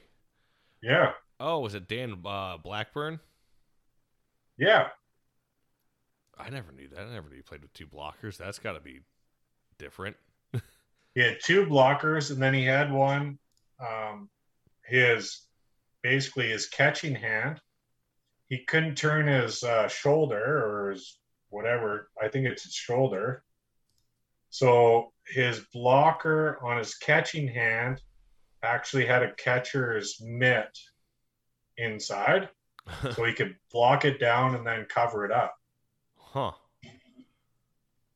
I've never heard of that before a day in my fucking life. It was the weirdest thing. Going out against a goalie with 2 blockers. Yeah. Weird. And he made it work. I got to see if there's like some pictures of that, because that sounds wild. I mean, if he made it work too, fuck, good for him. Yeah. And we had a good team too that year, but our coaching staff was a freaking mess. Well, how you mentioned him earlier. Well, how was Dale Purington? Oh man, that guy was awesome. Like all he wanted to do was hurt people. Yeah. And we still talk to this day. Like we still text each other and stuff like that. And all he wants to do is all he wanted to do was hurt people. He wanted to eye gouge and make people like feel pain. I was just like, oh my God, you are awesome. Yeah. Yeah, well, there's footage out there. I think he fucking eye gouged Colt Knorr in a fight when Colt Knorr was with, was it? It was either Providence or when he got called up to the Bruins, one of the two. But that's out there. Yeah, Purinton, and I've talked about this before with Darren, and it's almost like Purinton is one of those guys. He would have been like tailor made for like the 80s, like 80s style hockey, where it was almost like the Wild West, where you could really like get away with fucking murder. He'd have fit right in with like Dave Brown and shit like that, but he was in the era where it was starting to clean up just a little bit, I think. So unfortunate for Purinton, but yeah, he was a fucking mean dude. Another guy you had. Oh, he was a mean dude. Yeah. Yeah. Another guy you had on that team, and he was also in the UHL a little bit, was Blue Benefield. Oh, you're my boy, Blue. Yeah. He's he was. I played with him down in Rockford, didn't I? This has you listed. I don't know if he was in just Victoria, I think so. and then he was awesome. It would have been just Victoria. I'm looking at his because then the following year he went to Adirondack. Oh, okay. Yeah, I know. He was a big dude, and he was a punch in the face contest guy. He didn't care if he got punched. He was ready to kill someone. And the harder you punched him, the more he got mad, which was kind of scary. Yeah. when you see a 6'5" guy coming at you. Just laughing too the whole time through the whole fight. Oh yeah, he's got some good ones online. I know he's got a really good one, if I remember correctly, with John Morasti, and I think it's in Danbury. He was with Adirondack. It was that next year, and John is out there in Danbury, and they had a pretty good one. Blue Benefield, yeah, big tough motherfucker. Oh yeah. So you ended up in Rockford. And this team was a lot of fun, and we got to it a little bit here. But you had Bruce Watson, Jason Ralph, Robin Big Snake, Chaz Johnson, and Billy Tibbetts, of all people. Oh, yeah. That was a great year, and I can't believe that we didn't win it because we had Martinson as a coach. Yep.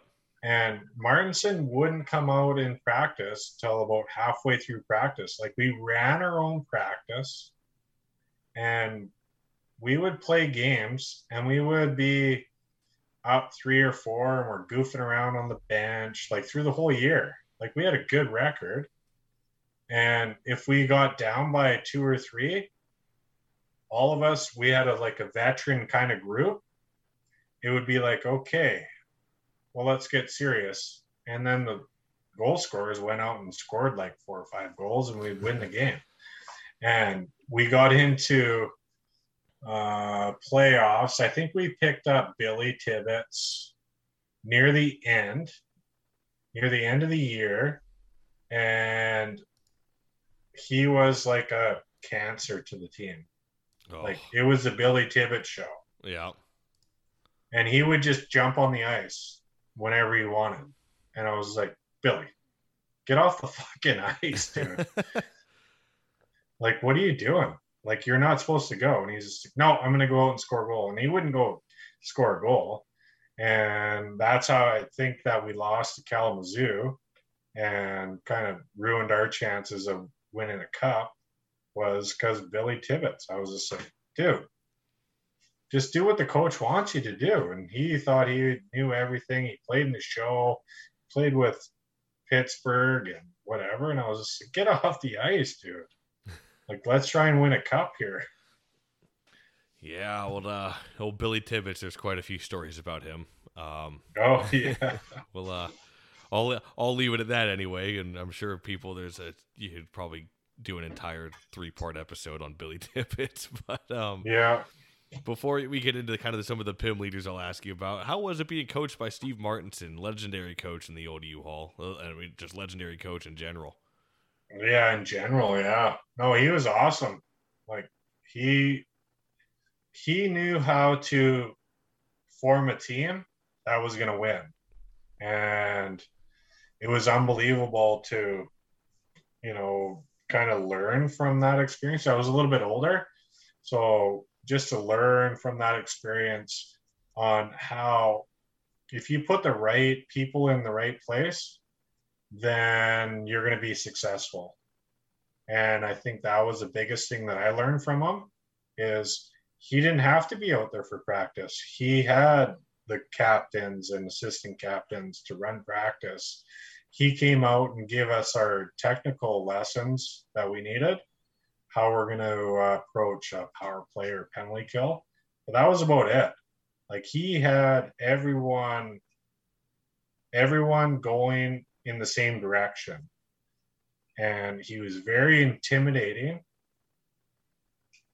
but he was also sympathetic for different things, right? And he was an unbelievable coach. He is an unbelievable coach. And he should, you know what, I would think that he would be like up there with one of the best coaches. I can't believe he hasn't moved up to the American League, even into the NHL. But yeah, it's crazy. He's still coaching he's still in the East Coast League. That's the highest tier he's been, actually. Well, besides the UHL. I'm looking at it now, and I mean, fuck, you just look at his stats. One champion, like, how many championships does he have? He has 1, 2, 3, 4, 5, 6, 7, 8, 9, 10 championships. It's like, how the fuck is he not up? So I don't know if it's like a political thing or whatever. Who knows? There's so much shit that goes on behind closed doors. Exactly. That people don't realize with hockey, and even for coaches to get called up, shit can go down, shit can go down. So, who knows? Hopefully we'll see him. Well, fuck, maybe I'd have to see because he's still with the Americans out in the East Coast League. Maybe he'll come down to the Everblades game or some shit. If they play the Americans at home, I can get some pictures of Steve Martinson. That'd be crazy. Holy shit, I didn't even think about that until just now. I haven't seen him coach in years, because I mean, that would have been the last time I saw him coach. Would have been right around that time you were in Rockford, or maybe even like 07-ish. So he was funny. Tough back in his day when he played. Yeah, he certainly was. He's got some pretty good videos out there. Oh, for sure. I can't remember. It was the Red Wings and the Canadiens as we got called up to. I couldn't remember off the top of my head. And he's got plenty of stuff from like the IHL and shit like that. But yeah, so that's cool that you got to at least be under Steve Martinson, one of the legendary coaches, and he's in also that the Roadhogs documentary that's a lot of fun to watch too. And of course that's where the whole fucking Willie thing comes from. But some of the fucking Willie. Yep. Some of the I'm gonna run that cunt just kills me. Just fucking kills me. I would love to get Jason Ralph on. If somehow you have contact with him, for the love of God, let me get Ralph on, because I just want to ask him about that fucking clip. He doesn't even have to come on for that long. I just need like a 45-minute interview with him. Oh yeah. So a couple PIM leaders from that year, and another guy I kind of got to know a little bit more about him through Facebook and him interacting in the Enforcer Appreciation Group is Lance Galbraith. Do you remember running into him at all? I did, yeah. He was in Idaho, I want to say. But he was another Tyler Willis guy. Just run his mouth, and nothing. Wouldn't back it up, and nothing. And yeah, I forget where we were. We were playing an exhibition game, and it was my first game with Victoria. I forget where we were.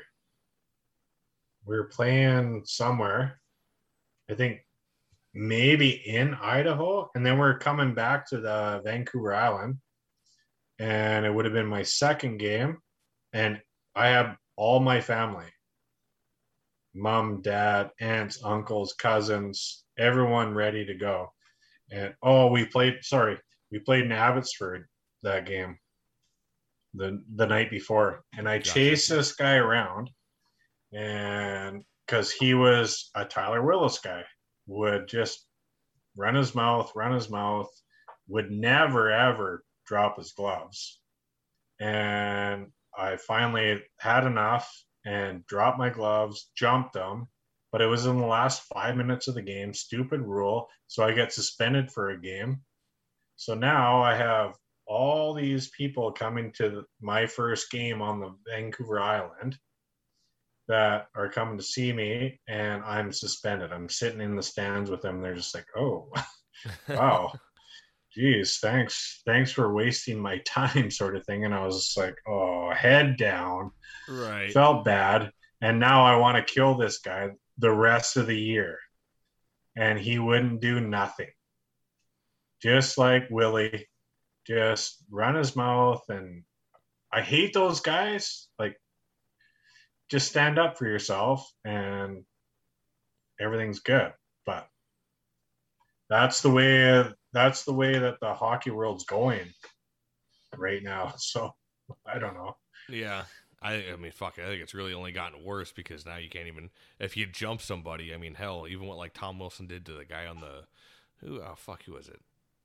Panarin or whatever on the Rangers, and everybody was up in arms over it. Luckily, the league didn't suspend him, but even Pierre Maguire was just shitting all over the league on the following game where they had the line brawl off the draw, but the 3 fights were pretty fucking subpar for what you're expecting. Yeah. Yeah. That's Pierre. The worst part is the media. The media is the worst part. Yeah. Like Pierre Maguire.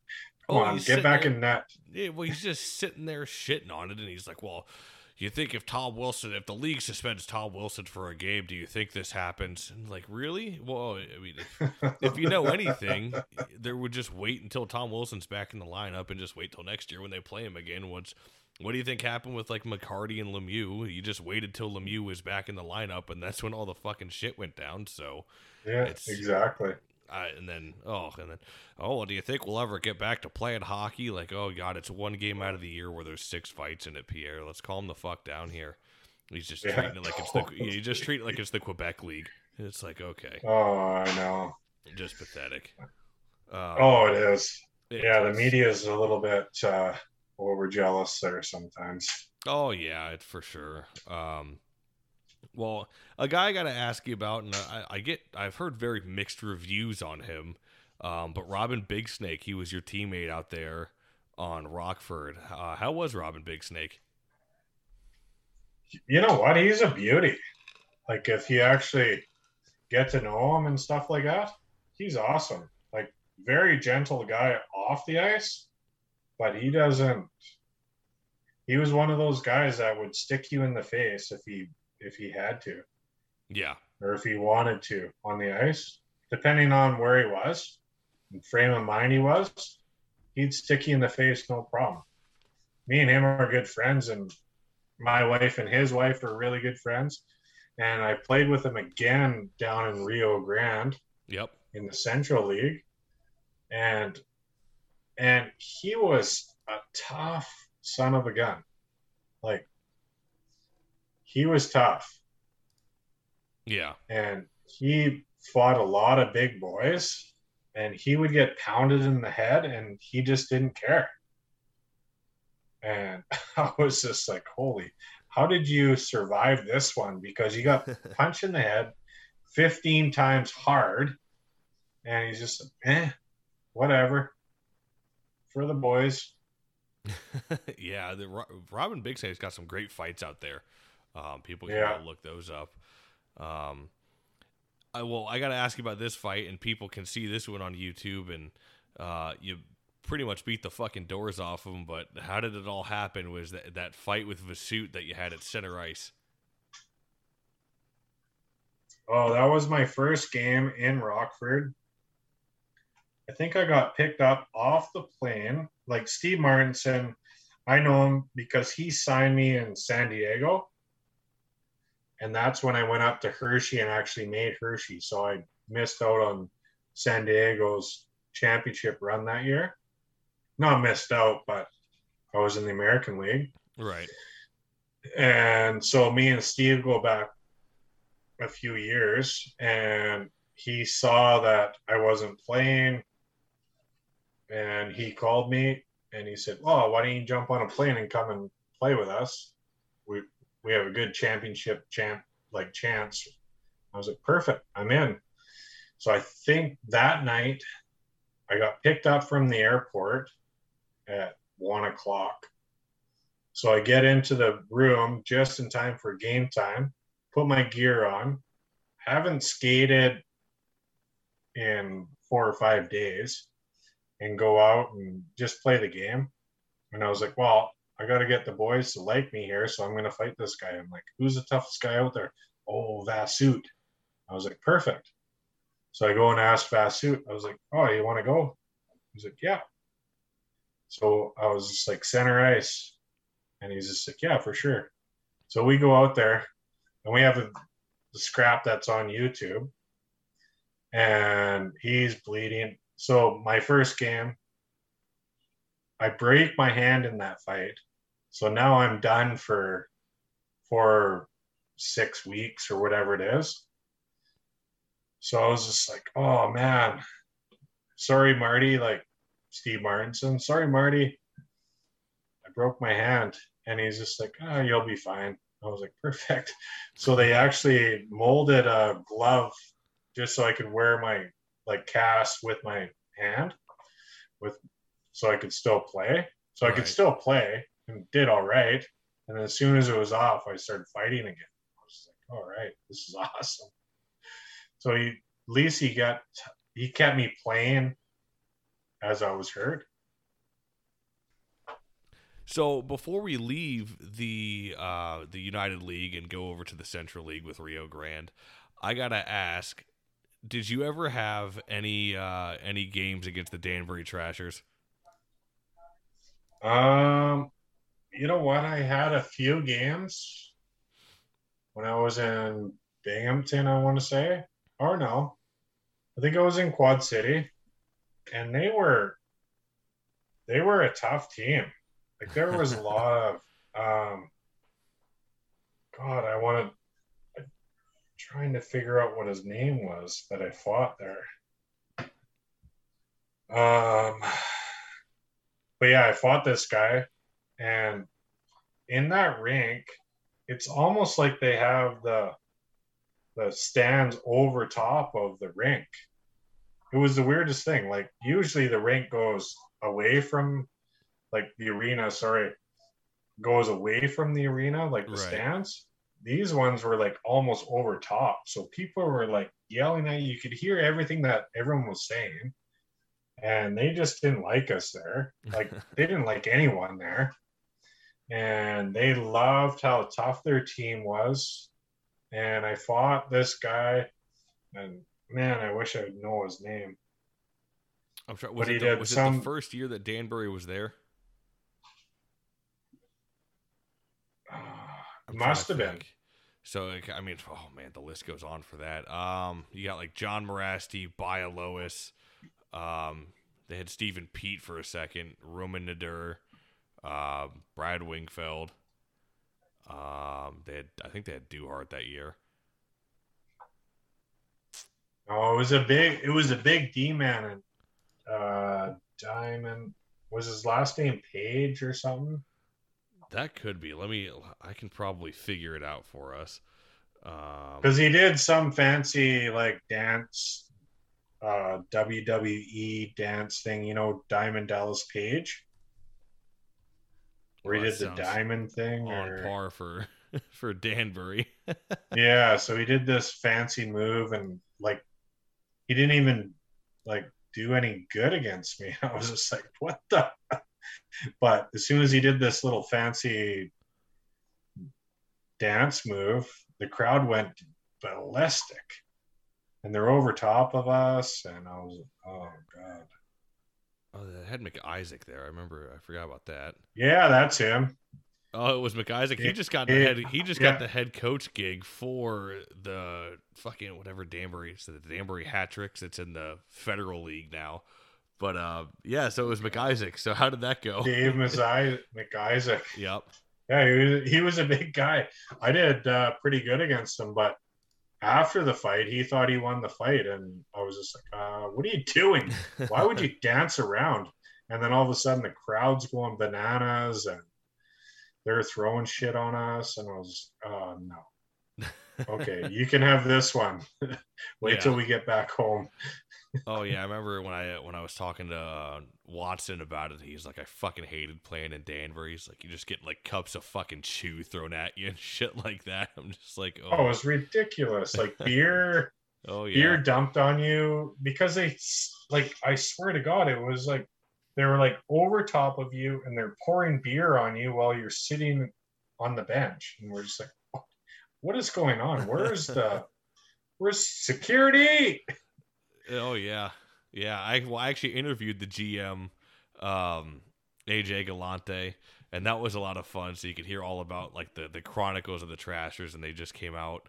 I don't know if you saw it, if I can't remember if I reposted it, but they're coming out with a documentary about that team on Netflix, and I think it's set to be released like August 31st or some shit. Oh, really? And it's going to be all. That would be a good one to see.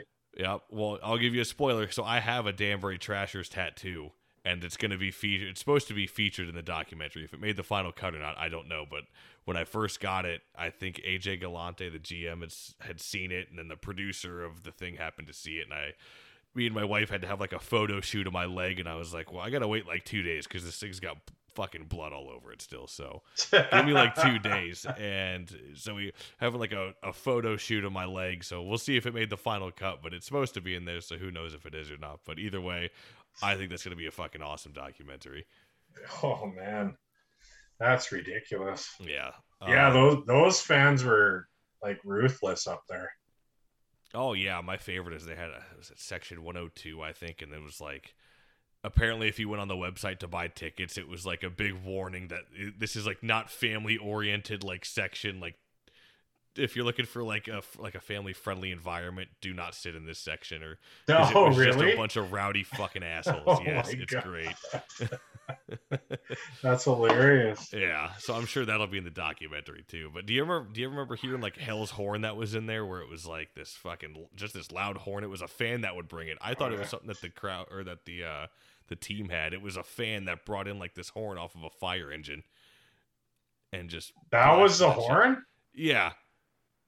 No way. Yeah, I thought it was actually the arena that did that. No, it was a fan. Apparently, like I think his name was, they called him like Big Mike, and he's just a dude lugging this fucking thing around, and he's blasting it in the stands.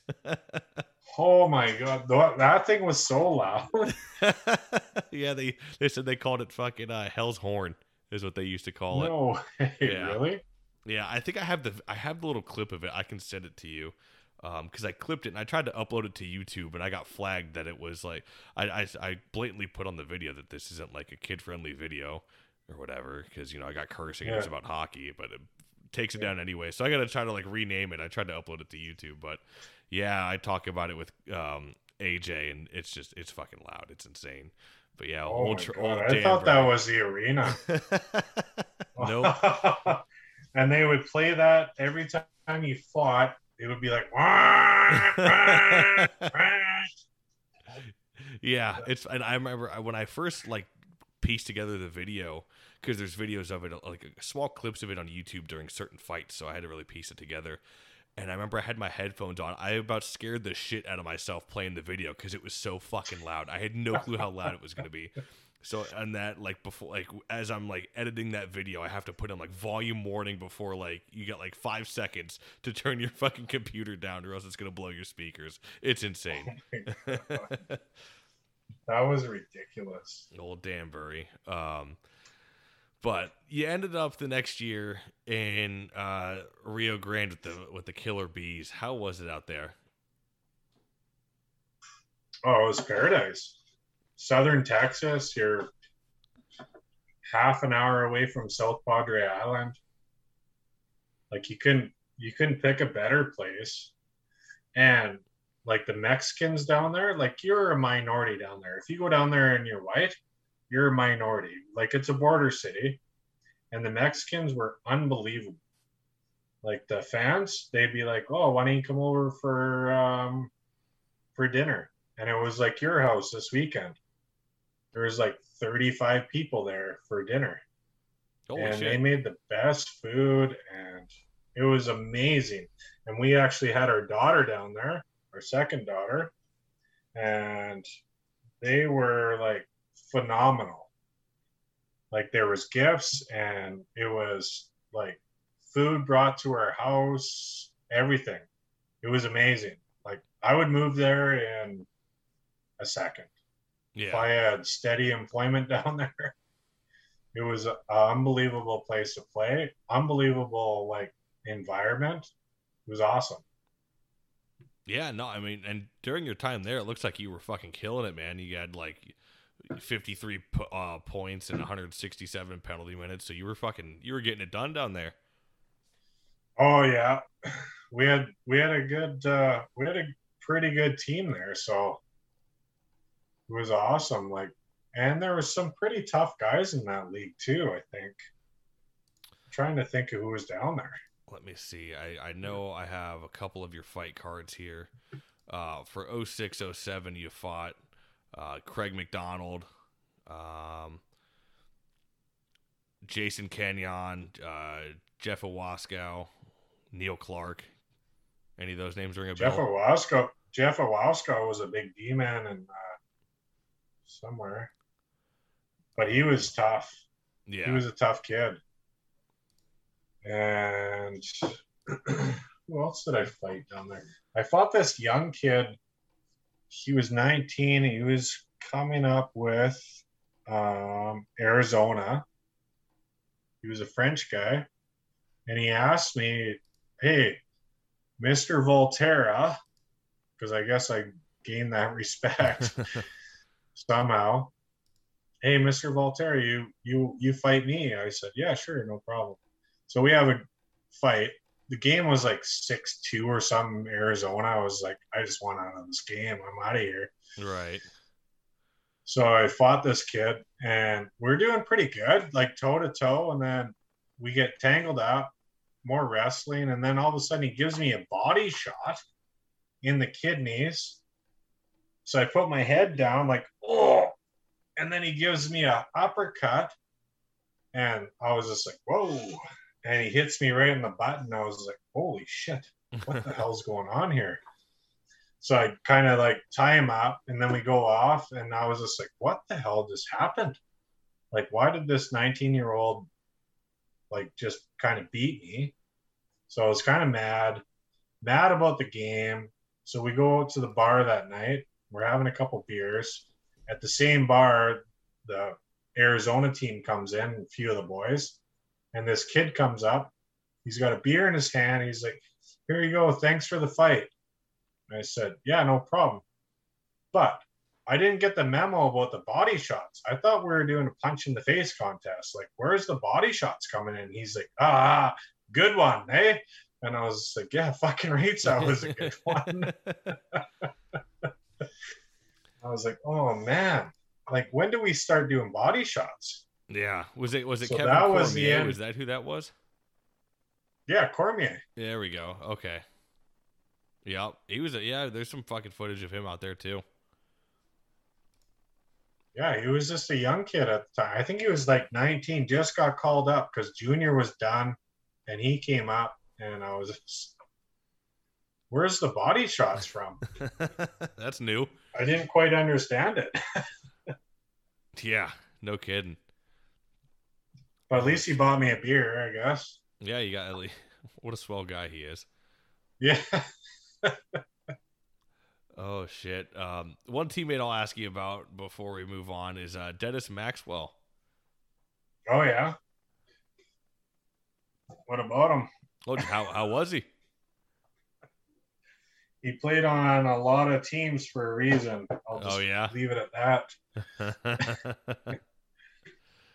Yeah, well, I'll leave it at that. He lasted 3 seasons on the Killer Bees, at least. Yeah, no. Yeah. All right. Well, we can we'll leave that stone turned. Yeah. No, if I see him, we're gonna have a real fist fight. How about that? Oh yeah. Okay. well, there you go. The last team we'll get to is the Flint Generals in the well, this is the new IHL. So how'd you like playing out there in Flint? Beautiful Flint. Was the water good there at the time, at least? At the time, yeah. Yeah. No, you know what? I'll be honest, it was my favorite probably season to be with the boys, to play on a team. Like, we had to be so close knit, and we weren't very good. We had a lot of good talent, a lot of good players, but man, we had a lot of like off ice issues. I don't know how many times we went on strike just to get a paycheck. Right. And I don't know how many times we went on strike just to get, our housing paid for. Like, it was like one of those years. Yeah. But we got closer as a team, and we had a lot of fun. Like, we had a lot of fun that year. We had a lot of young guys that were coming up, and we had a lot of older guys. We had Jeff Zaire was there. Frank Littlejohn was there. Yeah, I was going to ask you about old Littlejohn. I had him on the podcast. Yeah. Oh, yeah. He was awesome. Dan McNeil was another big up-and-comer, tough guy. But we had a lot of fun that year, and I don't know what to say. Like, the owner screwed us around big time, never paid us on time. We used to go on strike just to get a paycheck. We used to do it while we were going to Fort Wayne, because we knew Fort Wayne was going to be sold out, and we knew Fort Wayne was going to pay us our paychecks when we got off the bus. That's how bad it was in Flint. Holy shit. Yeah, I know that. Well, that second IHL, the IHL 2 or whatever the fuck they called it, I know a lot of teams were kind of, the league was kind of a shit show, and it's why I don't even think the league lasted 5 years, I think. I could be wrong, but I know the league didn't last long. No, that was my final year anyway. Like, me and my wife, we made a pact that when our oldest kid was going to go into school, that we would like retire, basically. Right. Just so we didn't have that, no offense, but that army rat material. Like, oh yeah, no, you're good. Mentality where we're getting traded around. And no, that's tough. It's tough like that. Yeah. That's part of the reason I got out. Yeah. So that was our exit. So that was our last year. And you know what? We had a great year. We had a shitty, like, on ice, but off ice, we had a phenomenal year. Like, we had a great team bonding, I should say. And we had a lot of fun. Well, there you go. Well, at least you ended it solid, and got to be happy, even though you had to go on strike a couple times, unfortunately. Oh my god! Yeah, unbelievable in that. Gotta love minor pro hockey. You only kind of hear about that in Europe where they go on strike, but it's been happening more and more now at that level. At AA level, where there's like, they just didn't care about us. I think it was that same. I was like the last year of the UHL. Even the Mallards were having issues with because I think new ownership happened, and I think that happened at one point during one of the later seasons with the Mallards. They were having fucking issues and had to go on strike because ownership wasn't paying. It's crazy. I don't know how the fuck somebody could do that to their players. Well, yeah, and then you have like these kids that are coming up I think when I retired, let's see, my daughter's 16, so 11 years ago. So I was like mid 30s. So you have these kids that are coming up, 19, 20, like low 20-year-olds, and they're eating like Ichiban noodles or miso noodles or whatever you guys have for pregame, and my wife would be like, yeah, no, that's not happening. So we would always have like pregame meal over at our house for the young guys. Right. I'm like, you have to eat for the game. We got to try and win one at least. So yeah, I mean, and the wives were good there, and families. We had a lot of families there, and we all kind of lived close together, and it was awesome. Right on, man. Well, there you have it, the career of Rob Volterra. I appreciate you taking the time and coming on the show. And I apologize on my end for taking so goddamn long. No problem. No, I'm just glad I could come out and kind of rekindle some of the stories that I had. And I love the show. And I don't think I'll ever miss another one for sure. Well, but yeah, I mean, sure, like there's a lot of good stories. I'm sorry I didn't have more like more of the tough guy stuff, but oh no, you're good, man. A lot of the times it's I've had episodes where I have like I got a lot of great feedback on, I think it was Brian Rasmussen, who wasn't necessarily a tough guy, but just the minor league stories. People love it because people just don't get to see that side of hockey. Like, you're not going to hear about players going on strike because they're not getting paid in the NHL. We'll tell you that much. Or you're not going to hear about getting cups of beer thrown at you in fucking Danbury. Oh, Danbury. Yeah. But no, man, it was awesome. I appreciate you taking the time and coming on and telling some stories. I know people are going to enjoy it for sure. And me getting my feet wet in the interview world again, so I apologize if I was a shitty host. No, not at all. I thought it was great. Oh, for sure. Yeah, I think this will come out. I'll probably end up doing it on Thursday and cutting it and editing everything together. I was going to try to get it out tomorrow, but I think I got the look from the wife at one point, so we'll see how that goes. Yeah, it's late over there, isn't it? 11? Yeah, it's about to be 11, which ain't too bad. I got insomnia anyway, so who knows? I might even fucking stay up. We'll see what happens. See how much trouble you're going to get into. Yeah, exactly. Oh, jeez. But no, I appreciate you coming on, man, and thank you again. Oh, anytime. For sure.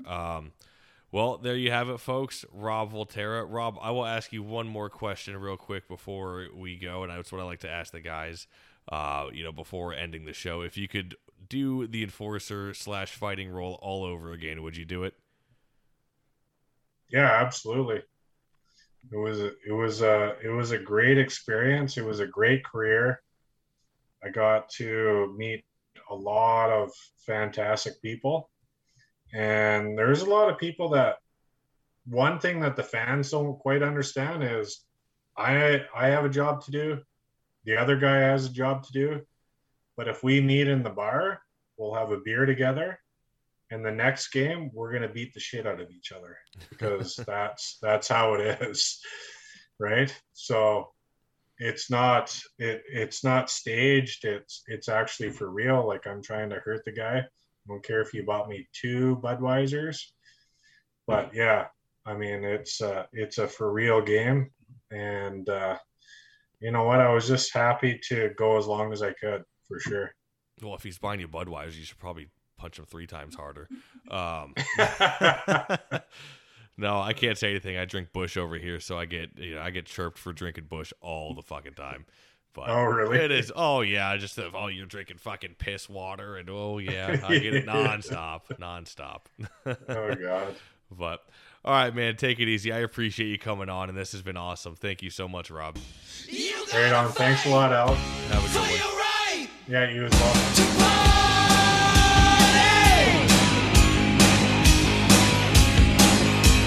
You got